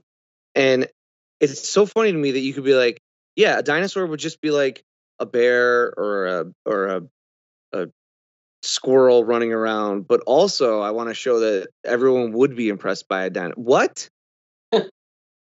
Make up your mind. People read about, like, not bear attacks. I feel like when you read about a bear attack, you're like, oh my God, a bear mauled someone. That's crazy. But people read about, like, a bear, like, nosing through someone's trash, like a funny haha. Like, that's on a now this type of thing, you know? Like, you see it on the TV at the gym on, like, the Chive TV channel. Like, oh, bear goes through trash. Where's garbage can on the head? You know, like, he says that's what he wants to do with dinosaurs, but then he also wants to make it so that everyone would be in awe of a dinosaur again. You cannot do those two things. Those are mutually exclusive concepts. Jurassic Park has always been, to me, about man doing things we weren't supposed to do, dinosaurs coming back, and we think we control them, but the reality is we can't. You see it through the first 3 films, you see it in the first Jurassic World. This movie comes along and they're just here. And they're like every other creature, except they're not really like every other creature because they're not supposed to exist. There's very little said of like the ecological impact. Well, you get 10 minutes of exposition with the now this bit at the very beginning. Yeah, I mean, there's maybe throwaway dialogue. Even that doesn't. Does that even talk about like that? Doesn't even talk about things that. That doesn't even talk about things that I feel like would happen if you released like dozens of apex predators into a ecology that does not have any natural competition or predators of them, right? You'd have like breeding out of control, other species going extinct or pushed to the brink of extinction. Like there'd be all these like horrifying environmental impacts of the world that this movie establishes, which is that dinosaurs, it's not just 50 dinosaurs roaming around like the western United States making things difficult for people. There's hundreds of dinosaurs being bred on ranches and there's illegal breeding, there's people trading, there's companies like Biosyn have, first of all, like they've turned into a dinosaur sanctuary because I guess they study like the medicinal uses of dinosaurs or so they're also creating new species because why not? I guess at this point. But yeah, we're given very little information about any of that. And anytime an interesting thing does show up that you might want to see a movie about, like, oh look, there's the dinosaur fight club. It's like, oh no. Yeah. No, the dinosaurs from Dinosaur Fight Club are going to get loose, and Owen is going to hold them back with his magical hands. Yeah, there's that one. He holds back. I don't know the exact dinosaur. No, isn't he hold back a Carnotaurus? And it might be. It's an adjacent dinosaur if it's not a Carnotaurus, but yeah, these giant things that he's never interacted with. This guy that trained raptors, and he's like, "Oh, I'll hold my hands up." And that, like That's another thing about how like they're not really scary anymore. These movies show, you know, if you just put your hand in front of them, they'll like be like, oh, never mind. Yeah, it's baffling. I can't overstate enough how much I dislike it. Like that demystification of the dinosaurs to that extent of, you know, I'll say I think even Fallen Kingdom does do it better because it keeps stressing that we can't just bring these things into the world. It would be devastating. It would be awful. It would be, you know, it would cause our own extinction. All that, and then this movie is like, no, they'd be fine. They'd be just like running around with horses and stuff. It'd be cool. Hey, I have a question because I don't remember honestly. Does Blue's baby do anything in this film except get captured? It escapes, and sell merchandise. Like, it gets captured, and then the little girl lets it loose. Okay. And then they go and capture it again. Remember, she goes. She's watching a video about her mom, and Dodgson pulls Wu outside, and he's like, "Why would you show the little girl videos about her mom?" And he's like, "Because her mom was a cool lady, and I want her to help me out or whatever." And she's like watching this video where Dr. Wu is like, "Your mom was a very good lady, and you should totally take down Biosyn." And it's like, oh, yeah, there's another person who doesn't like working for this company. And then she goes and she like helps Baby Blue escape, and the guy's like, go after them. And then we don't see Baby Blue again until Owen teaches Sam Neill how to hold his hand up in the air. And he's like, just hold your hand up in the air. It'll be fine. And then Owen's like, and I'm just going to shoot it with the tranquilizer, so I don't even really need you at all. And then they shoot him with the tranquilizer, and then you get one of the other really good kind of comedic beats of the movie. You made a promise to a dinosaur? Oh, I meant where he's like, is that a dinosaur strapped to your back? And he's like, oh, yeah, why? I thought that was like a decent little and then and then she gets let back to Blue at the end because everyone has to think raptors are cute now. Hey, speaking of that scene, where like they're all like, I guess looking at the map or whatever, that follows the scene where the one guy, I'm just gonna look up this character's name because the one guy just sounds non-specific. Ramsey. Mamadou Athie is Ramsey. That's the guy that was in cahoots with Malcolm. Okay. There's that part where like him and Dodgson get into that argument before Dodgson takes a shaving cream can and goes and gets killed. And then like they cut to that scene of like our leads all sitting around, you know, plotting and looking at the map and that guy just walks into the room.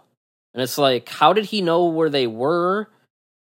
How did he know that they were in that? Like, how did he find them? I don't know. We don't know. It makes it seem like he was just like in the room next to them. Yeah, don't worry about it. Yeah. You know who we haven't talked about was the pilot in this movie. Excuse me. Yes. Looking at the last two, God, maybe even all three of them, I actually didn't mind that character that much. DeWanda Wise as Kayla Watts. I mean, she's not that interesting, but I think she's more fun than Claire and Owen. And I don't think she's interesting, or I just don't think anything of that character. She's not interesting, but I said she was more interesting, is what I said. I didn't even say that. I said she was more fun. I mean, respectfully, I don't even want to say disagree. Respectfully, have no opinion. I mean, she's just there. And then she says she likes redheads, and we're all supposed to be like, oh, she's gay. Because representation, except what?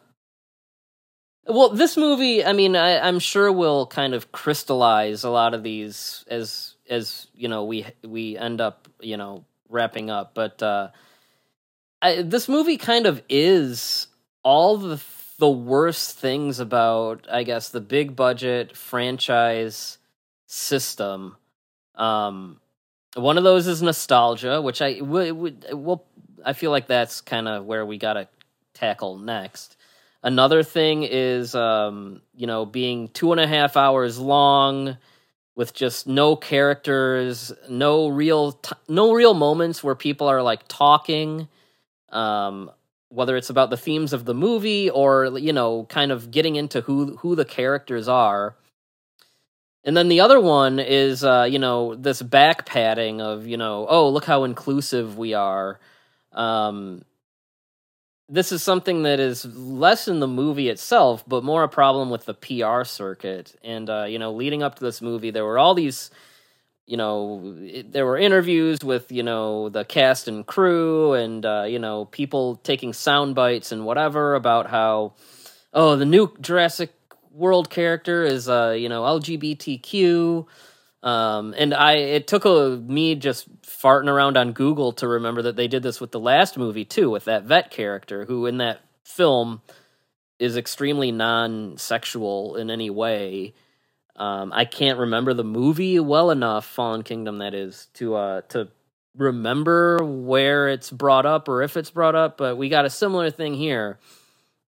And there's articles like DeWanda Wise explains the importance of LGBTQ representation and all this, and literally all the movie gives us about this character, because she's supposed to be bisexual, and it's like, oh, new Jurassic World character is bisexual, this franchise, this great feat, and literally all she has is, her and Owen, talking about Claire and her being like, I like redheads too.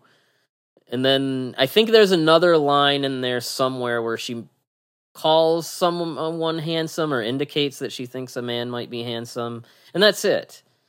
And, I'm not saying that these movies need to really dig deep into, the sexuality of these characters, but I mean, if you're going to try to make a big deal about it, at least make it mean something, make it make sense. And it's like, okay, happy Pride, here's your 2 ambiguous lines, The character is so non-sexual in any way, and that's, I mean, I don't care. Like, I just, the only reason I care, I guess, is because they do this patting themselves on the back for doing it. Yeah, and I'll say, as bad as a movie as The Eternals was, that's the only time I've seen a movie that's like made a big deal about this actually like portray a gay couple just like they're normal people and actually have it like be a part of that character. Yeah. Every other time you hear about this, and I mean, and in a way that didn't feel like it was just pandering, like they weren't just throwing. It was like, they weren't just giving him a gay husband to be like, oh, my husband likes this, and like, it's a 2-second line that you cut out for China. Yeah, they kiss a few times, they say I love you, they call each other, I don't know, terms of endearment, and so yeah, I mean. That's just one of the several things about Eternals that, like, I can say I admire, even though it's, as a movie, it's a POS. but yeah, I mean, that's what, if there's anything that people should be doing from that movie, it's like, yeah, if you're gonna like make a big deal about this, like, okay, show it, and don't shy away from it. Just show it.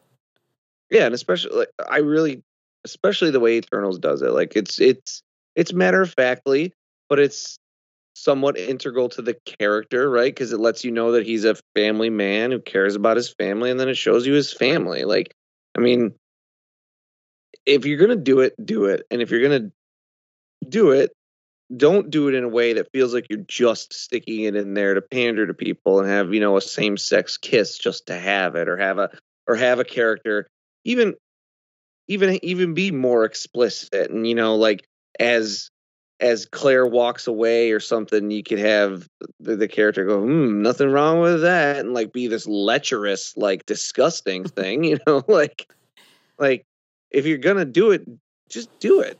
And I don't know, it sucks. Yeah.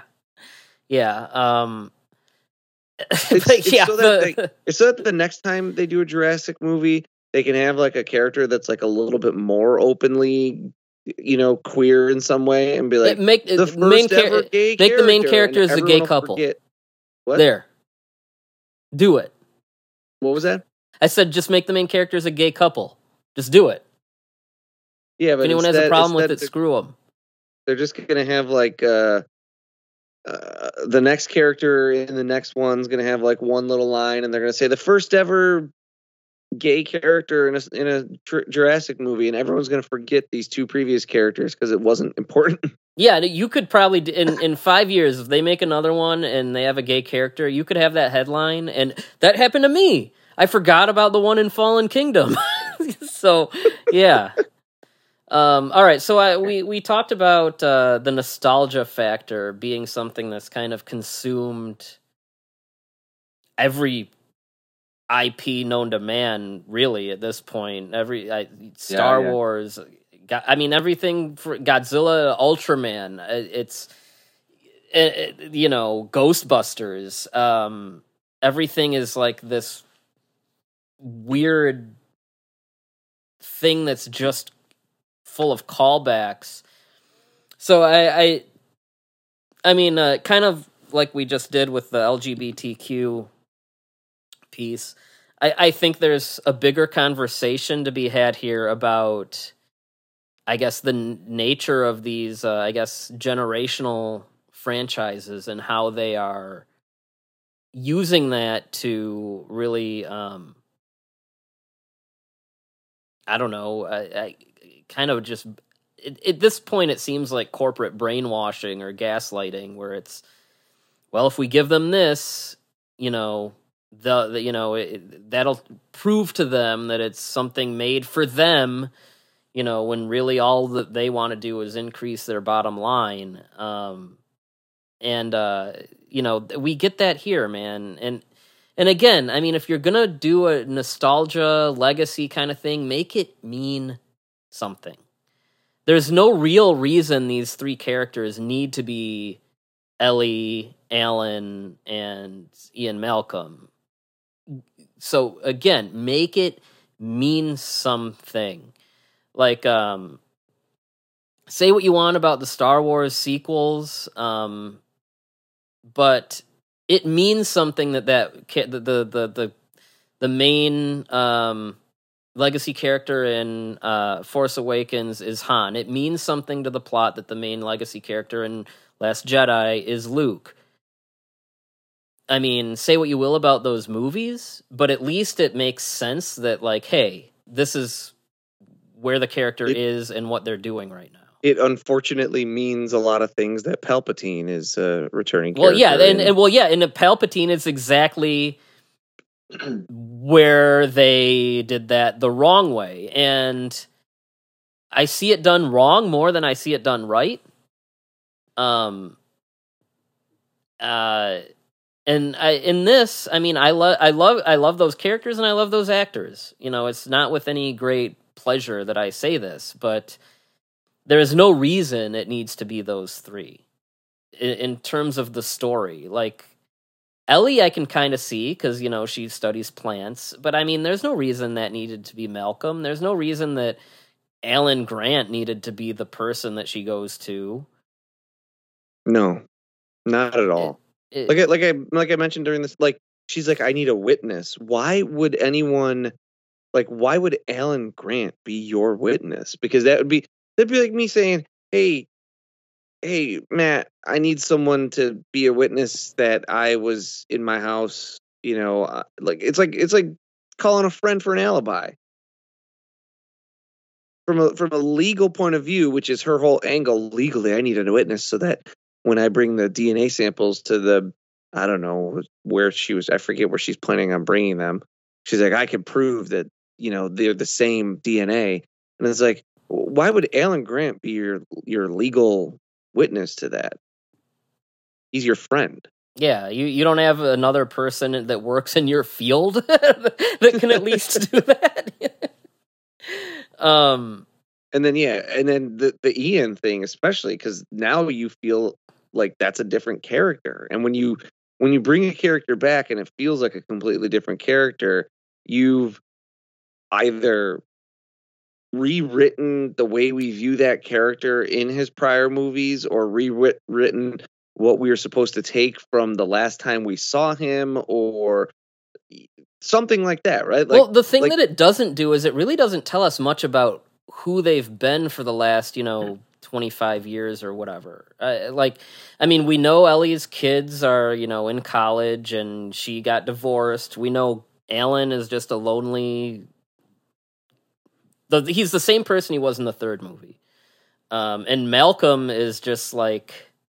I don't even know what, but that's what I'm saying. That kind of talks about what we were talking about a minute ago. Is the movie never? This is a 2.5 hour movie that never slows down enough for you to really learn anything about any of these people, whether it's new characters or these characters. I mean, if I haven't seen someone for 30 years, it's like I want to know who that person has become. And I mean, this movie doesn't really tell us much of that. Yeah, I think I mentioned it to you guys in a chat at one point. Is like, remember that scene in the first one where Ellie and Hammond are sitting around eating ice cream because it's melting. Yes, and they just have this character moment where he talks about the fleas at the flea circus, and the movie is just calm, and you get the little piano bits of the score in the background, and he's pouring his heart out to her, and you're getting to see who this person is as a character. This movie doesn't have a moment like that anywhere. The closest we get is in the beginning when we see Maisie living in that cabin with Claire and Owen, and you get a little bit of their parental relationship to her, but it's cut off very quick, and those weren't also trite too. And those weren't the most interesting people to begin with anyway. But it's the closest we get to something where we see people just being themselves. It's trite, like you said, but it's there. It doesn't last long, though. But I don't know. I think just in general, I would like movies like this to be able to deliver on the spectacle, but also kind of give us, people that we kind of understand. And right, I would take a moment where, okay, Owen and Pilot crash into the frozen lake and manage to survive because plane crashes aren't fatal. And then they manage to outwit the Pyroraptor because raptors aren't dangerous anymore. And then he manages to plunge into the frozen water and then be fine because hypothermia is no big deal. But they get through all that. They get inside the building or whatever it was in the elevator. They take a minute and they just sit while they're collecting themselves. Maybe he's drying his clothes out, He's drying his clothes out. She gives him her jacket or something so that he doesn't get hypothermia. He's like sitting trying to warm his body back up. And they have a conversation where she's like, is this your daughter? And he's like, no, not exactly. And why does it mean so much to you? And you'd have like a little, build some character there. No, instead we just bump from that action sequence to, I don't even know what the next one is. Is it maybe Ellie and Grant like almost getting lit on fire or whatever by Steve Jobs or whatever the hell it is? Like, I mean, you're just constantly bumping from one beat to the next beat, and you're never taking a minute to have these characters sit down and just shoot the shit with each other. One thing that because we've kind of made similar criticisms with the MonsterVerse movies, and for example, I said, I think a few times on here, the most interesting human element of Godzilla 2014 is in the first act, when you have the play off between Bryan Cranston and Aaron Taylor Johnson. You see him, at home with his wife and his kid. That's the only time those people feel like people. And that's the only time that I feel like I'm even a fraction invested in them. You know what's criminal? The 90-minute Jurassic Park 3 has that one moment where William H. Macy gives his little spiel about, remember we went on vacation or something? I can't remember the exact thing, right? But it's something about going on vacation, right? Remember that part? Uh-huh. That's in a 90-minute movie. It takes a minute to try and develop these characters a little bit. That's the other thing, is it really doesn't take much screen time to do what we are saying. So the longer a movie is, the less excuse there is to not do it. I mean, one thing that I've mentioned a lot about Ishiro Honda's movies, and something that he had specifically said he always tries to do, is give us a little bit of these characters in everyday life. For example, the scene in The Mysterians where, when Mogera's attacking and you see, the girl in the bathtub and Kenji Sahara coming over and being like, hey, we got to get out of here. Or I recently watched Ghidra, and, throughout that whole movie, there's just all these little things with, the main character and his sister, whether they're, making fun of each other at home or in the middle of a chase scene, they'll have like an exchange where, you get a little bit of an idea of what their relationship is like. And it seems like movies don't really do a lot of that, especially these. I'm sorry, can I rant for a minute? And especially this one. Yes. May I rant for a moment? I mean, isn't that what this is? I thought you were, yeah. Yeah, well, may I continue? Because this is a rant. I feel like I should have put this earlier, but I've been saving this because this is another thing about franchises, and more specifically, Tom, your old favorite of the people that like these movies. Again, I want to say I have no problem with people liking these movies, but the very common, I guess, probably the knee-jerk defense, the Citizen Kane people, defense. Yes. What were you expecting, Citizen Kane? And look, I came to watch dinosaurs, and that's what I got. Or I came to watch Godzilla, and Godzilla's in this movie a lot. And look, if that's why you like something, that's why you like something. I'm not telling you don't go with that. Trough. Yeah, I'm not telling people that can't be a reason they like something. But what I am saying is that I feel like in a way that defense is just as condescending as if, someone was coming at something with a very snooty anti-genre opinion, because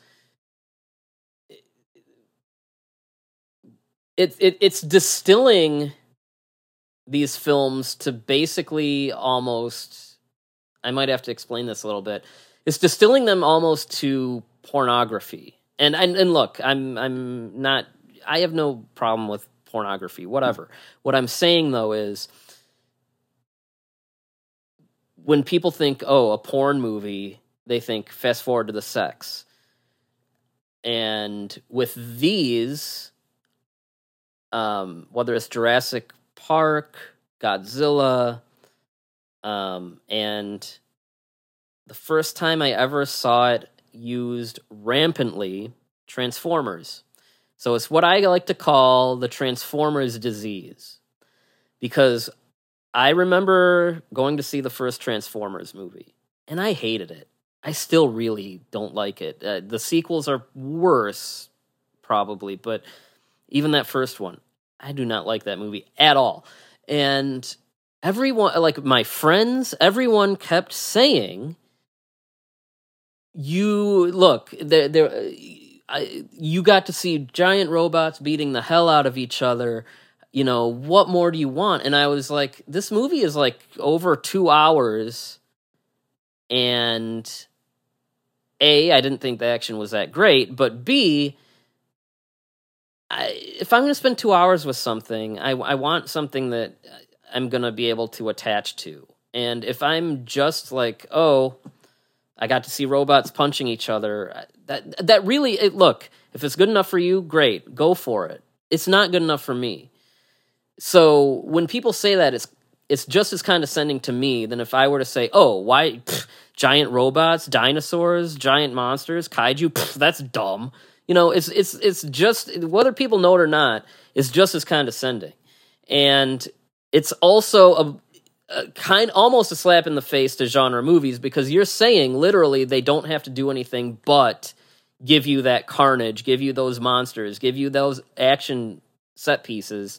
And look, I do not think that defense holds up anymore. At least with the first Transformers, that was, you know, YouTube was within its first 10 years of existing, whatever. If I'm gonna be like, oh, I just wanted to see dinosaurs, I would just watch those scenes on YouTube, because once this movie comes out on video, they will be on YouTube.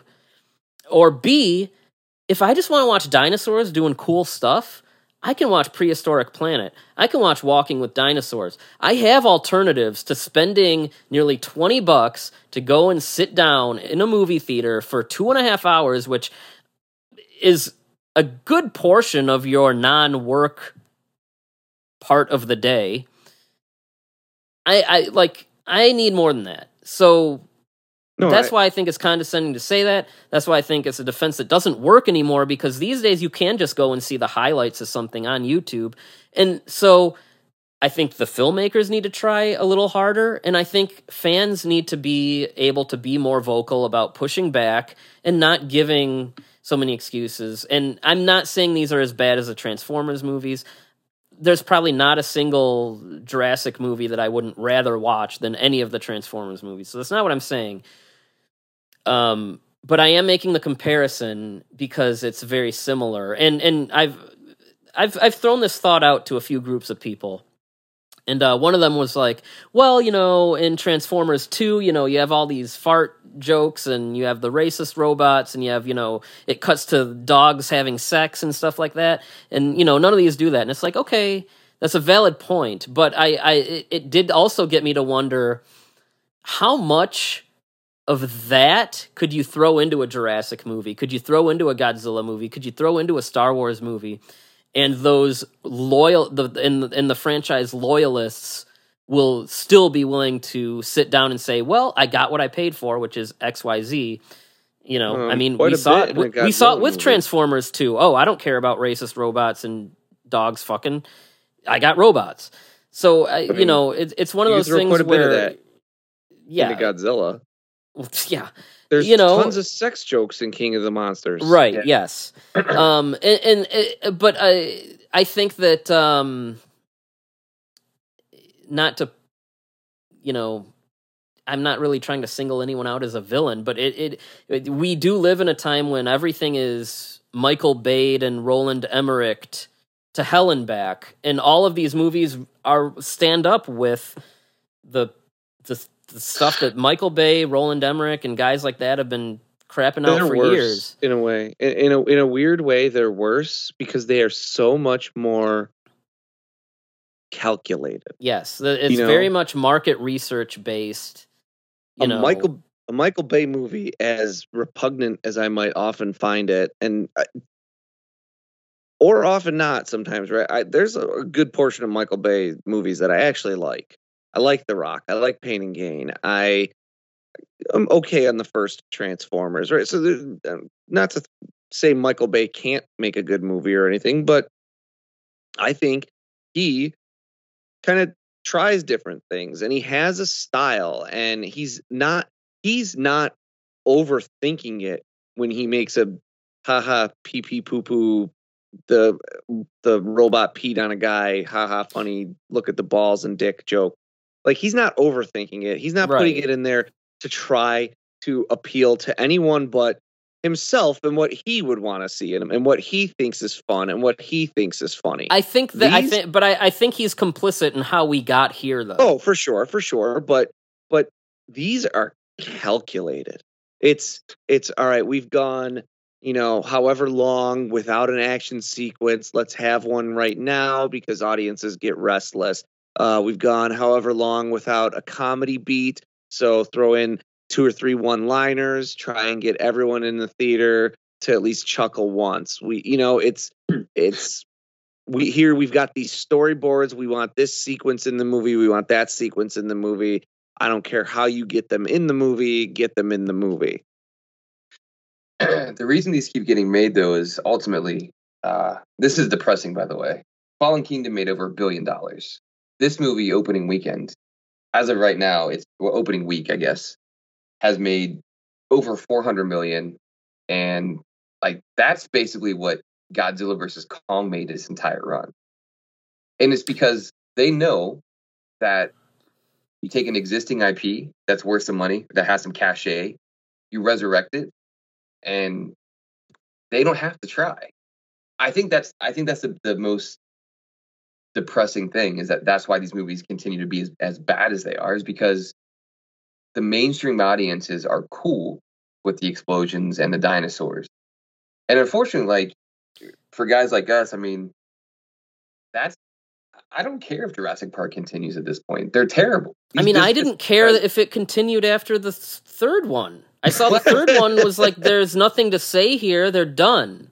But that's the kind. But Hollywood tentpole movies, like largely, what we get are cash grabs, existing IPs that have very little to say, blow all their budget on the glamorous special effects, and like people dump on Marvel all the time, but like you watch Endgame, like it actually raises some thoughtful questions. Like there's sometimes that Hollywood gets it right, but lately it feels like with all these existing IPs, they know they're going to sell, and so like it's very much check the boxes, tell the joke, make sure we have an action sequence, and now we can be 2 hours and 30 minutes long. I mean, what you're saying is that's a whole true. Conversation, though, too. I mean, audiences are complicit, I will say. Well, right? The thing is, here's the thing.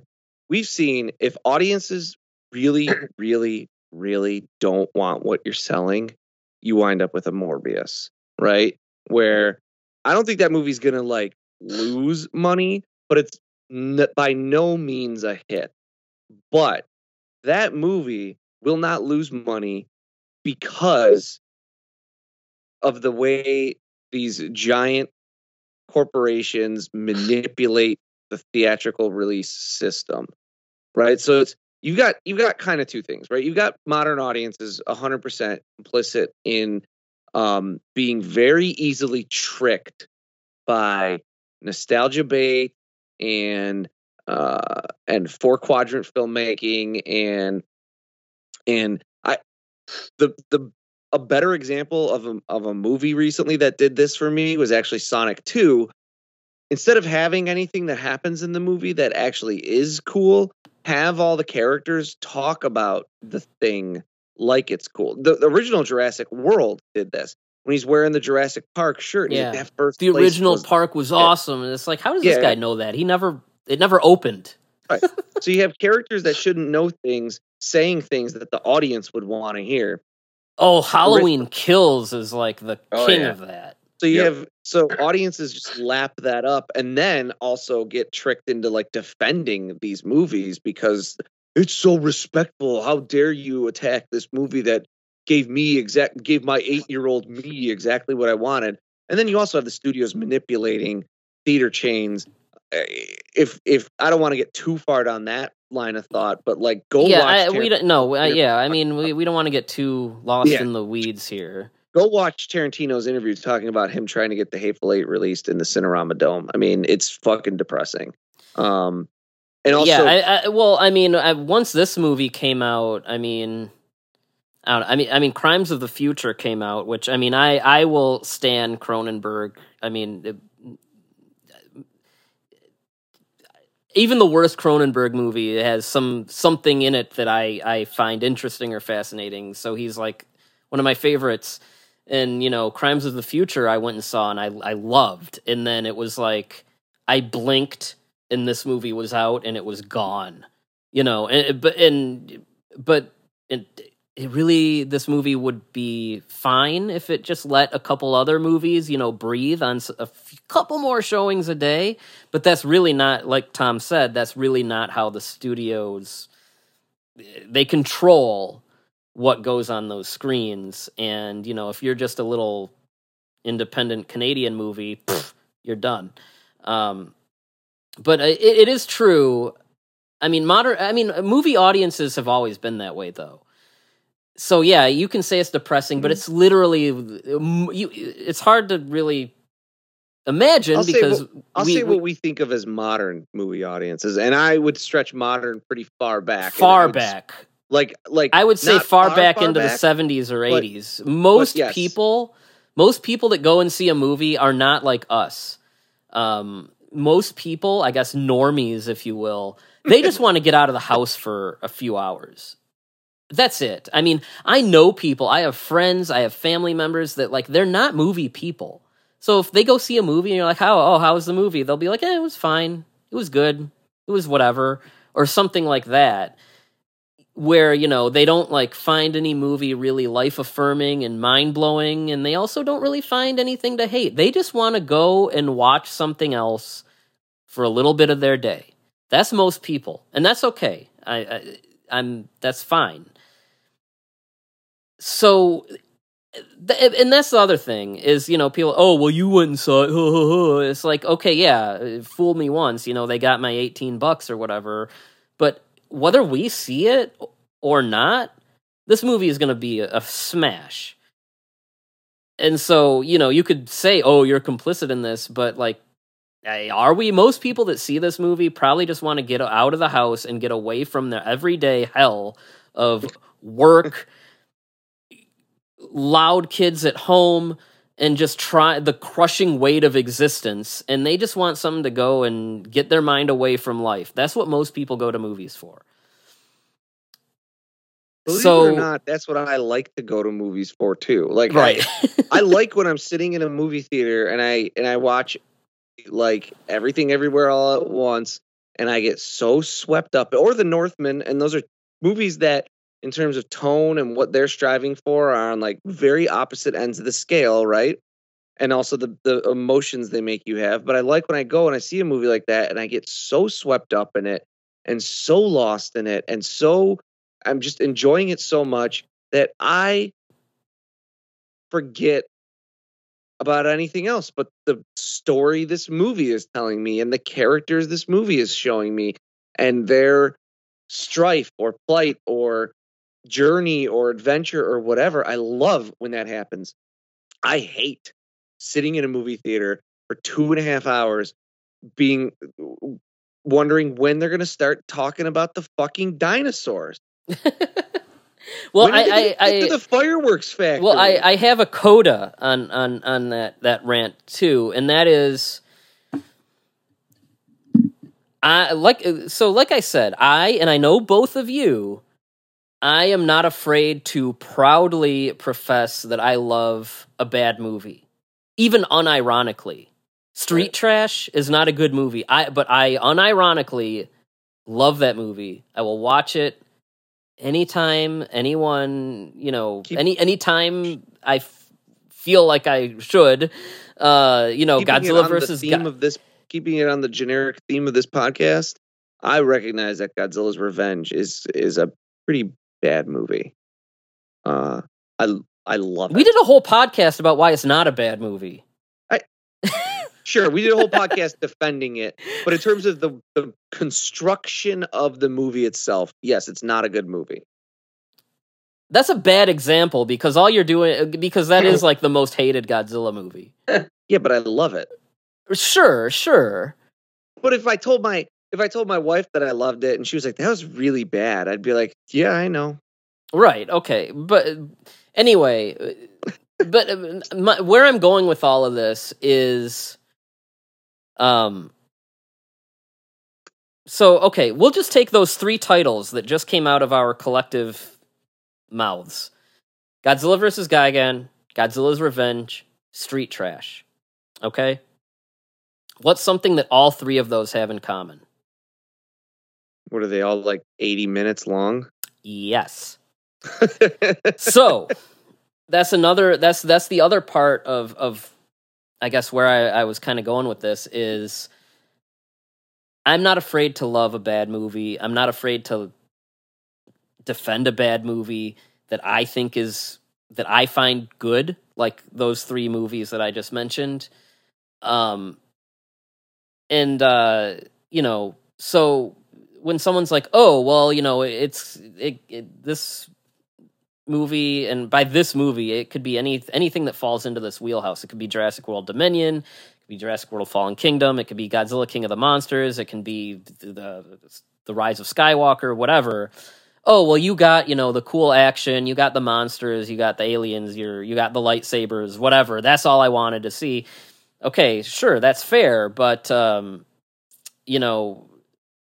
a lot of the time when I get into debates with people online or whatever, and they're like, well, you like all those stupid kaiju movies and stuff, and it's like, look, those are very stripped down, simple plots that are not 2 hours, 2.5 hours of fucking around.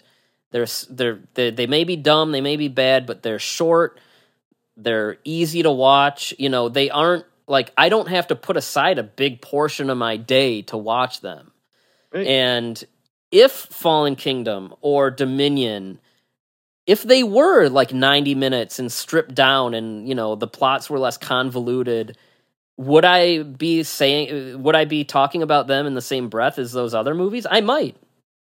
If the Transformers movies were not 2 hours of 100 story threads that mean nothing, and it was just, a simple story about this kid and his robot and they fight bad robots, sign me up. I'm sure somewhere someone could probably do a clever fan edit of some of these movies. But you know what? Yeah, give me the 90-minute dumb thing instead of the 2 hour and 2.5 hour dumb thing that is gonna waste way more of my time and be more boring. That is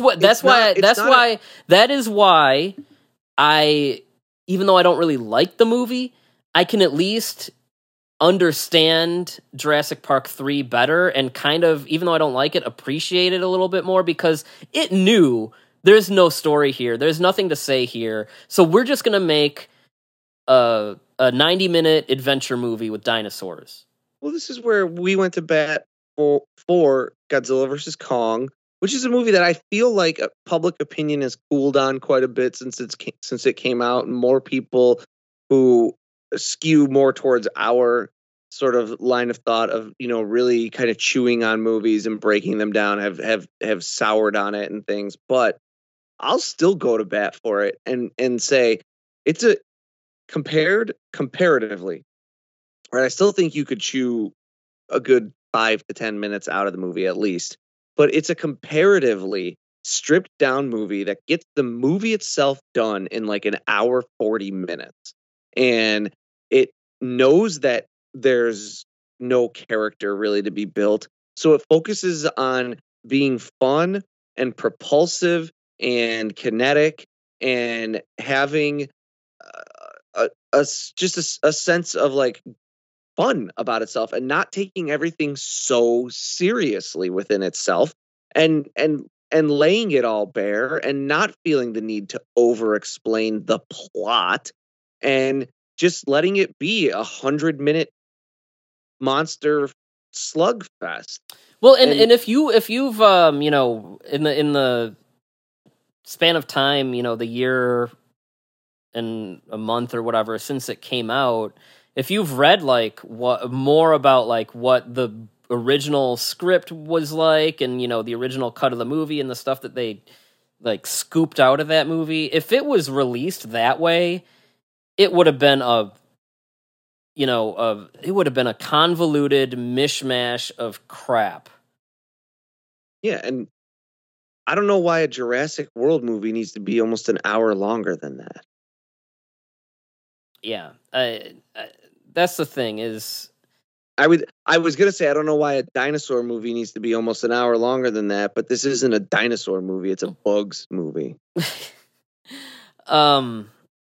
Anyway, Bugs and I'm done ranting. I mean, we kind of got into a lot of just how this movie is a product of all of these things, and this it's movie, a product. Yeah, yes. This movie might not be the worst of its kind, but it's extremely symbolic of all of the things that are kind of representative of what's wrong with, I guess, these big IP event movies now. It's depressing in the same way that I honestly bet, despite I really loved some of these movies, I would have been at least somewhat bummed out were I alive in the 70s. That it's depressing that in the 70s you could argue it was depressing that Godzilla, the franchise that had the genre defining movie with the original and created the conventions of the genre and pushed the boundaries of what you could do with the effects and all of those things that like the first like 5 or 6 Godzilla movies did, then ended up becoming just part of all the movies that started ripping it off. It ended up just following in the footsteps of Gamera. And there's a depressing factor to that, despite like I love, Godzilla versus Mechagodzilla and Godzilla versus Gigan. I mean, those are movies that I absolutely love, but there is a depressing element to Godzilla becoming part of what was trying to rip it off. Sure. And it's depressing to have the Jurassic franchise that was this like innovator and leader become just another one in the pack of product and content. Well, still though, I mean, Godzilla was still very much, mandated by, Toho wanting to always put it in a certain direction or whatever. But which is happening here too. So I mean, but the difference though is that there was never so much calculation as there is now, where they're paying attention to likes and retweets and YouTube views and Reddit threads, and it's all market research. And Toho can be Toho, but I mean, outside, they'll give people strict guidelines, but I don't feel that they ever I don't feel like they ever choke out creativity the way that the big Hollywood studios do right now. Market research that says that, hey, Joker is in the headlines right now, so let's have our director say that his new dinosaur is like the Joker. Well, I was actually, going to pivot back into the movie. That's a great segue. Because I'm off my soapbox now. So for you guys, I'm off my soapbox. So I think I think it's productive to talk about, the conditions that this movie is made in. But to get it back to the movie itself, I was going to say, getting back to the dinosaurs, the big, I guess, PR look at this thing is the Giganotosaurus, which is being sold as the biggest dinosaur that we've ever seen in the franchise. Does it seem smaller than the Indominus Rex to you guys? Yes. Okay. I don't know. Anyway, so a Colin Trevorrow said, I wanted something that felt like the Joker. It just wants to watch the world burn. Do either of you know what he's talking about? No, it acts the exact same way as any of the other large carnivores we've seen in this franchise ever.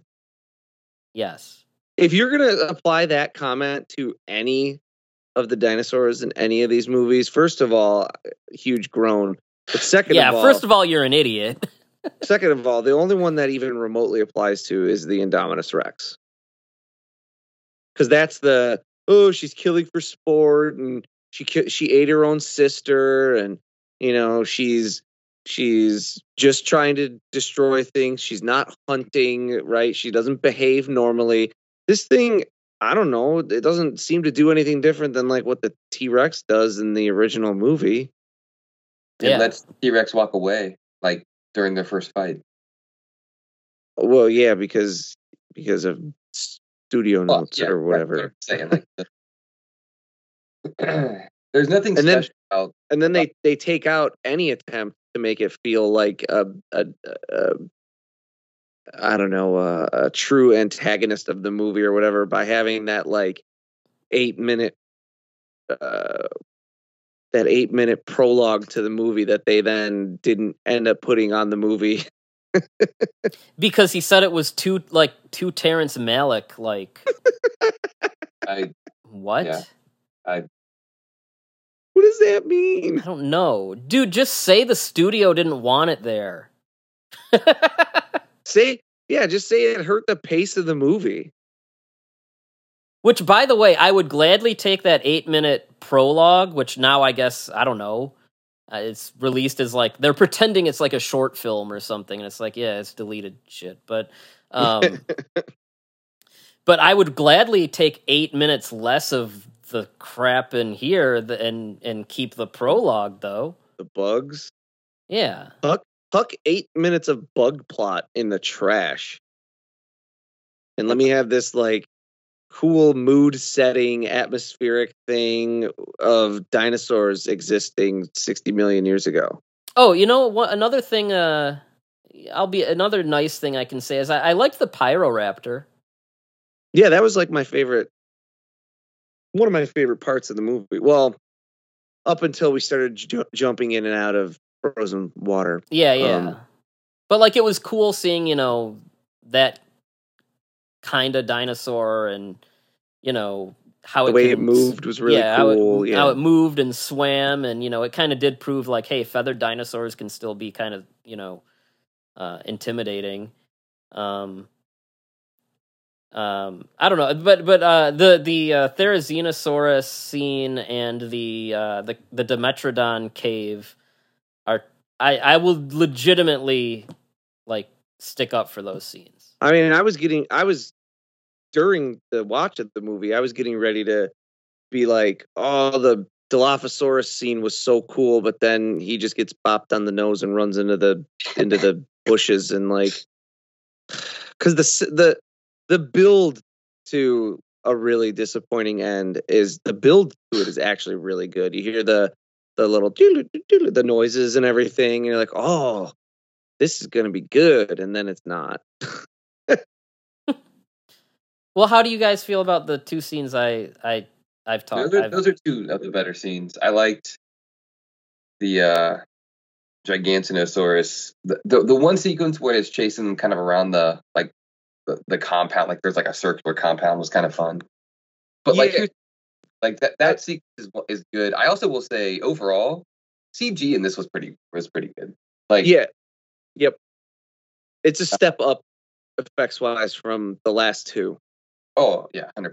Like the two sequences that Byrd talked about, and I think the Gigantanosaurus, like when it's chasing them kind of around the building, was actually pretty well staged. But those are the scenes those are the closest that it comes to feeling like a Jurassic Park movie in those scenes. Unfortunately, that's 12 minutes, 10 minutes out of a 2 hour and 30 minute long movie. Yeah. But see, this is what I said. I thought those scenes were really cool. If I ever want to rewatch them, you know what I'm not gonna do? Rewatch this whole ass movie? Yeah, I'll just find them online or something. Well, yeah, and then that's Matt, like you were saying, like as cool as the first Giganotosaurus attack is, it's just not beat for beat, but it's just a lot of hashing of the T-Rex attack. Giganotosaurus, is that how you say that? Good God, I'm terrible at this. I thought it was Gigantosaurus the whole time, but there's Giganotosaurus. Like Gilosaurus or something. I probably would have been better. Hey, I mean, they say Giganotosaurus multiple times in the movie. But like I wasn't listening at that point. Like my brain had just beat to death. Yeah. Well, but Matt, like I at least appreciate that scene had a really good mixture of practical effects work in it, and so that was it. It was nice that this was the only one of the 3 world movies, because all 3 of these, they, in the press circuit, we're gonna have the animatronics, can't have Jurassic Park without the animatronics. In this, they actually do have like an okay amount of the animatronic stuff. So of the 3, this is the only one that actually did that well. And actually had enough of it to make it not seem like a hollow lie. Hey, speaking of like weird nostalgia things where like, the audience is meant to be like, I remember. What was with when Grant ran into Wu and was like, I remember you? That was his whole shtick though, the entire movie. He was just. But why would he remember him? He literally met him for like 5 minutes. And he was shown a scientific miracle. Like if you were shown a dinosaur hatching 30 years ago, would you remember the person who you interacted with for 3 minutes who showed you the dinosaur hatching? I would not. Well, especially since it's not like it's a guy who's really in the background of the scene, being like, oh yeah, that's a velociraptor. Yeah. Who's a good guy now? That's all that matters, all right? All of his wrongs are righted, and he should be remembered as such. That's why he's he's in this movie, and that's why he got pointed out. Did you guys laugh when they were like telling Grant like, oh, you don't know how much voltage was in those fences at Jurassic Park? And he was like, oh yeah, I did. I did not. Well. There's like there were two jokes the entire movie where I laughed. What was with the whole thing where they're like, oh, we can use the animals' brainwaves to make them go where we want, and then that never mattered. I don't know. Is the one dinosaur vet girl still like trying to liberate the dinosaurs, or does she still never seen this? Does fire burn? I don't know. Is Claire still gonna like try and like rescue like what's anyone doing? But yes, speaking of the ending though, when they're just like, oh, dinosaurs, we just live with them now. To her. Yeah. And you got like a little girl in the background feeding one out of the palm of her hand and stuff, and it's like, hey, remember in The Lost World when a girl tried that and got like eaten by the compies? But Chris Pratt like can ride a horse with like a Parasaurolophus or something now, so it's fine. Everything's fine. Again, that's just the whole like. The Triceratopses are running across the sunsets in the Serengeti with the elephants, so it's like cool. You know what would have made a little more sense is like if Jurassic World wasn't just on the island, it was like in like Orlando or Hollywood, like it was like a SeaWorld kind of like in the middle of a populated like tourist place. And at the end, everything goes to hell, and then all the dinosaurs break in and, break out and, they're all over the city, outnumbering people. Wanted to see. And that was a movie that Trevor was like, no, you're not going to see this. This is why... Well, again, the only reason it's on the original island in Jurassic World is so you can be like, oh, I remember that, Yeah, I remember that island. Yeah. And so just in... fulfilling those nostalgia electrodes in your brain, it's like right there you had the premise to give us what people have probably wanted, and just because you had to be like, oh, remember the old Jeep, remember this, remember that. Colin Trevorrow damn near says as much if you read between the lines on the one interview. He says something like, this is the movie I had to wait 2 other movies to make. Why?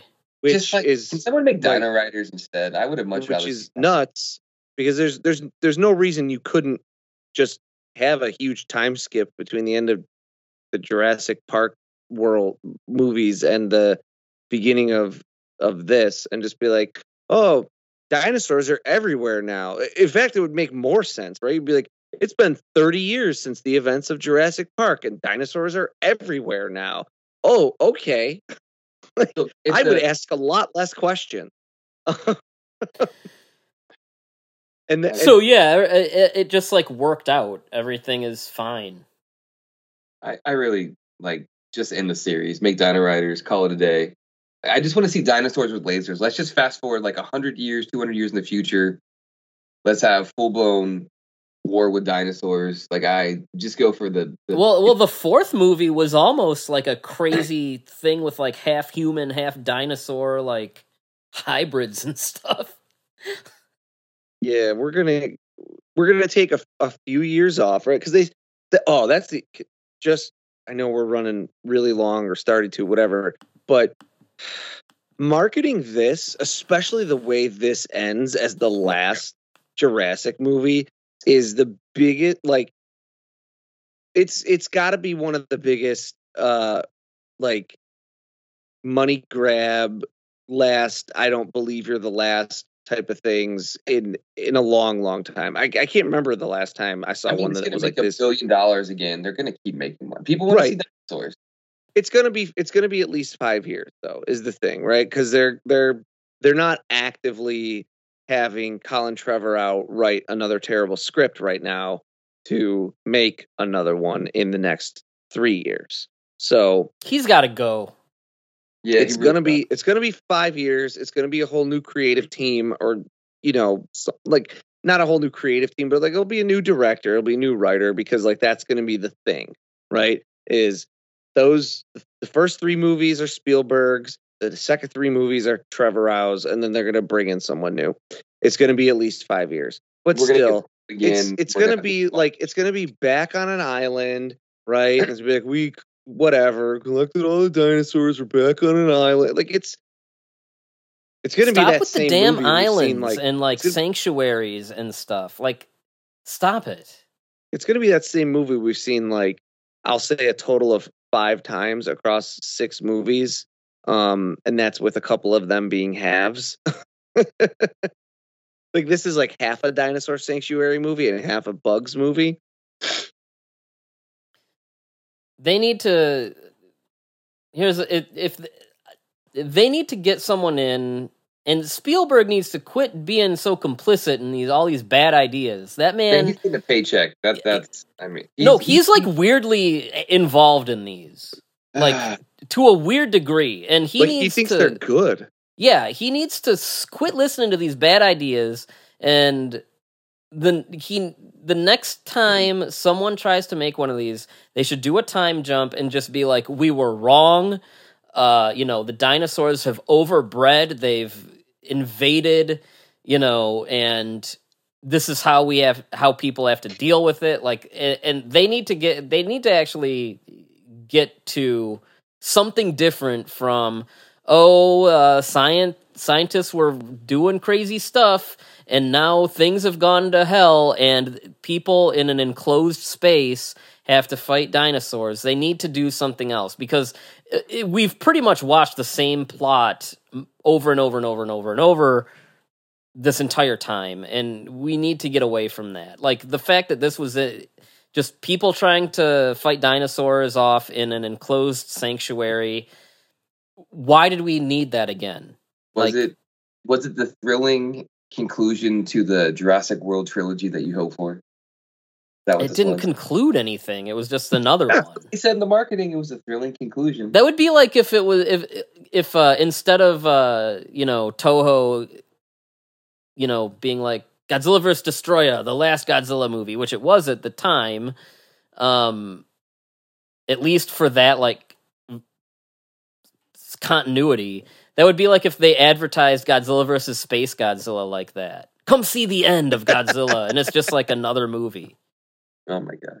It really is. I mean, this is as much just another movie as any, like, if you didn't advertise this as the last one, everyone would be like, oh, can't wait. I don't know about can't wait, but can't wait for the seventh one in 2024 or 2025. And and there will be another one. And Tom, just to prove something you said wrong, because you were like, oh, I guess we're probably in step with most people. This movie has an A- cinema score. That is depressing. I have lost hope for humanity. Cinema scores tend to be pretty high, though, for everything. I mean, that's because, like I said, that's more like the normal person movie experience. Most people don't think about movies the way we do. And that's true. That people just want to go and not deal with life. Yeah, but this made my life worse. I lost my will to live for like a good 5 hours afterwards. Like I just sat there like I don't know what I'm doing here. Dinosaurs ruined my life. Imagine how many people had to sit around and think that this movie where the dinosaurs aren't super integral to the plot and the locusts are the real threat. How many people had to sit around and be like, yep, this is definitely what people are going to want to see. Byrd, when we were having that chat on Facebook and you told us like some basic plot details before I seen the movie, I'm like, there's no way this is real. Like, there's no way this movie is about locusts. Well, yeah, I said something like I won't give away too many spoilers, but I can tell you. But if I tell you what it's about, you're gonna think I suffered a head injury. Just so you guys know, something. This is the second lowest rated Jurassic Park movie on IMDb. It was like a 7. It's the lowest on Rotten Tomatoes. The lowest being 3. No, it's a 6. It's rated a 6 out of 10 on IMDb. That's like pretty normal for IMDb, though. Yeah. I did see this movie with, so it was my wife's birthday weekend, so we went with her family, and nobody in our group, including my son, by the way, liked it. He was like, it was fine. Which, like, for a kid to say that about a dinosaur movie. My son loved it, but... That means you're going to watch this a lot more. You know that, right? It was more like he and everyone kind of sat, and I know exactly the point at which I'm going to be watching this movie from is the thing where he's gonna want to see it as soon as he can when it comes out on home video, and he's gonna watch it through once, and then he's gonna say, "Daddy, can you put this on and just put it on from like the plane crash?" Yeah, it makes sense. I'm just not gonna because that option. When I think it was when the Pyroraptor attacked. It was somewhere. It was either the Pyroraptor or the Therizinosaurus. He leaned over in his seat and he leaned into me and he went, "Now this is what I call a movie." Tom, how old is your son now? I don't remember. He's 6. Yeah. So Layden's a little older. He kind of stopped that whole like rewatching the same thing over and over again. But RIP once that happens, because that's not going to be a fun experience for you. Yeah. I'm gonna notice on your Letterboxd after each viewing it's gonna go up like a little bit, and then you're gonna be brainwashed into being like, oh, it's a 2 like you were earlier. That seems like a good segue into like what's a good rating for this trash heap of a film? I'll go first. How many Barbasol spray cans? Here's the thing. Okay. Is it as bad as the last one? Thinking about it, it may be. However, the last movie, I don't really remember, outside of the Mosasaur intro to Fallen Kingdom, I don't really remember any big set pieces that stuck out to me or felt like I was watching a Jurassic movie. In this, I at least get, the Therizinosaurus scene, the Dimetrodon scene. I really love both of those scenes. The Giganotosaurus scene had some cool stuff towards the end. You also had I'm more a fan of the dinosaur itself in the movie than the scene, but the Pyroraptor.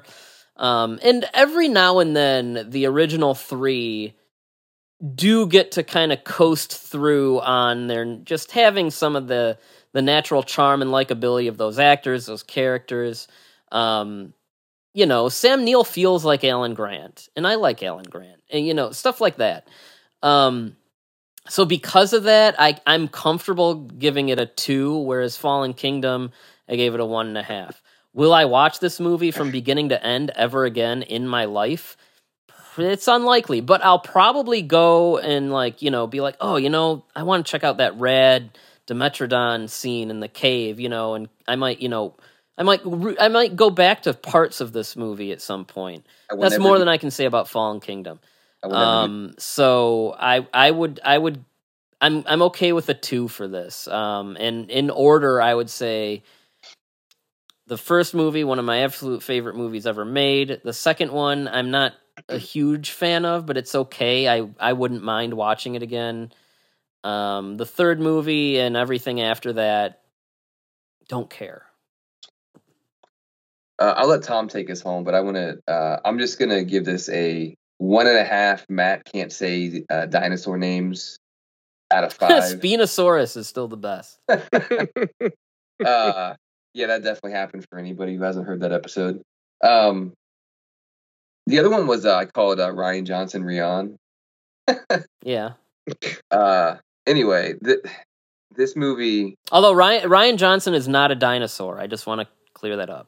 Might as well be. You don't know that he's not a dinosaur. Is the thing. Could be in this franchise, and I would believe it. In the Chuck Tingleverse, Rion Johnson might be a dinosaur. We have gone off the deep end with the Tingle references. This movie sucks. I seriously I hated it. I would put this as being the worst entry in the franchise.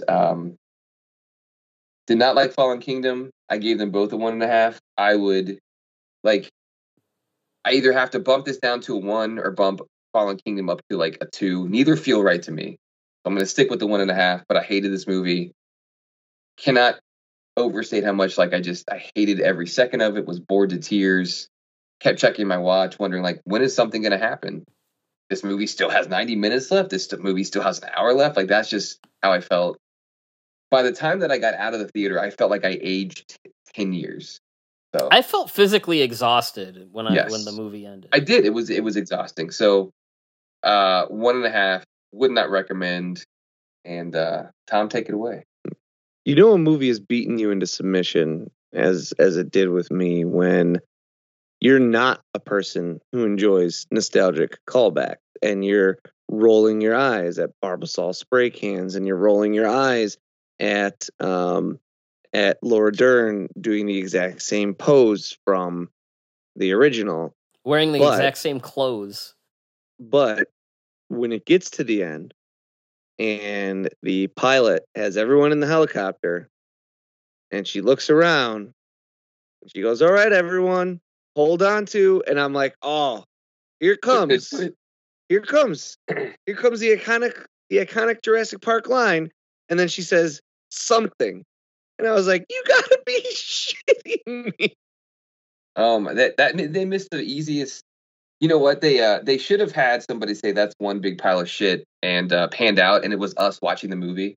That would have been the best. But come on, she got everyone in the thing. She's getting ready to lift off. Hold on to your butts. So movie has just physically browbeaten you into submission when you're like, how could you not do the nostalgic layup? No, I agree. I felt just exhausted by the end of it. I could have, powered a small city with the energy from the number of eye rolls I did. But I will agree with Byrd especially and Matt with some of the dinosaur sequences were well staged, felt like Jurassic Park things, at least for little bits of time. And I appreciate actually using some practical effects work. I really did not like the movie though. I really can't stand that it has demystified the dinosaur so badly that it's just the same thing as a duck in a pond or a horse running across a plain. And I'm really, really miffed by that decision. While also still trying to make it be like, oh, the T-Rex is so special. Isn't it so special? No, you just despecialized all of them. I don't know which one I prefer, this or Fallen Kingdom yet. I don't know if I, would rather watch that movie be just wall to wall stupid or this movie have signs of competence. But ultimately be like really bad and boring. So I'm at a 2 out of 5 Barbasol spray cans on this, but I do not look forward to my eventual rewatches. Yeah, it's bad. And it'll help me. The only thing I look forward to is helping me narrow down which is my least favorite Jurassic movie, this or Fallen Kingdom. But I will say, between those, go watch between Valley those of two, Gwangi to wash the taste of this out of my mouth. Between these past two movies, I'll say this, but I can't follow through on it because I have a young son who digs all of this. I'm done with this. Like, these past two movies, if there was going to be a seventh one, like in 2 years, what would it take to get you interested? Because it's probably going to be a new creative team. I think a hard reboot. Byrd's already trying to sell Tom on the on the next installment. But a hard reboot puts you in the area where it's like you're competing with the original. I know. You're in remake territory at that point. And I don't want to see that. I think I'd do a hard reboot and just have Jurassic Park, like you said. I'd have a Jurassic Park movie where the park was in Orlando. No. Dino Riders, man. Just make Dino Riders. Have the park be in LA.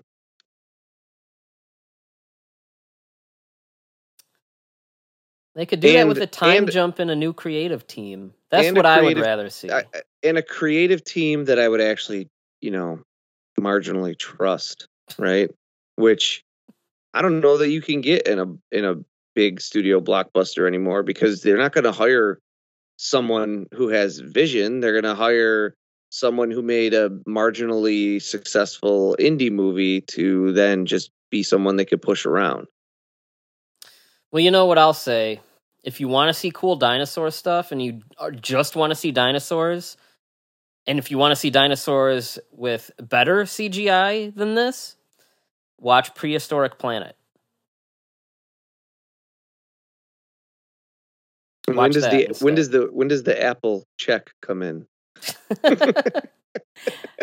Anyway, yeah. That's what people that just want dinosaur stuff should be watching. Anyway, and if you want to listen to some good things and positivity, come check over the Final Forum podcast. We have not yet at all talked about anything we don't like because we're in the early run of Dragon Ball. We are currently releasing episodes covering the 21st, or the original World Martial Arts Tournament, the 21st Tenkaichi Budokai. We're doing I think our next episode is the semifinals, and then we'll get into a comparison and contrast of the manga. That's kind of what we do when we hit the end of major sagas. So we're covering that right now over on Final Forum. Can I also reiterate how I hate that these are the Jurassic World franchise now and not the Jurassic Park franchise? That rebranding really bothers me. That was around the time of Fallen Kingdom. Yep. Because the Blu-ray set I have is It's probably the last one that was released branded as Jurassic Park, but it's the Jurassic Park collection, and it's got the first 3 movies and the first Jurassic World, so it's got the first 4, and it's still Jurassic Park. But I hate now that it's the Jurassic World collection. Because I remember us pointing that out to each other in our message thread when Fallen Kingdom got bundled into like a 5-pack. Yeah. That it was the sucks. Jurassic World saga or franchise or collection or whatever. Yeah. All right. I think that's enough. Yeah. This was cathartic. Yeah, it's done. We probably offended some people, but it's done. Oh, I'm sure. All right. Well, let's get out of here then. Bye. All right. Bye. Bye. Thank you for listening to the Kaiju Transmissions podcast. Please take a moment to rate and review us on iTunes, Podbean, and Stitcher. Make sure to subscribe for all the latest episodes. You can also check us out on Twitter at KT_podcast. You can check us out on Instagram and Facebook at Kaiju Transmissions. And you can email us at kaijutransmissions@gmail.com if you have any questions or comments. And we will see you next time.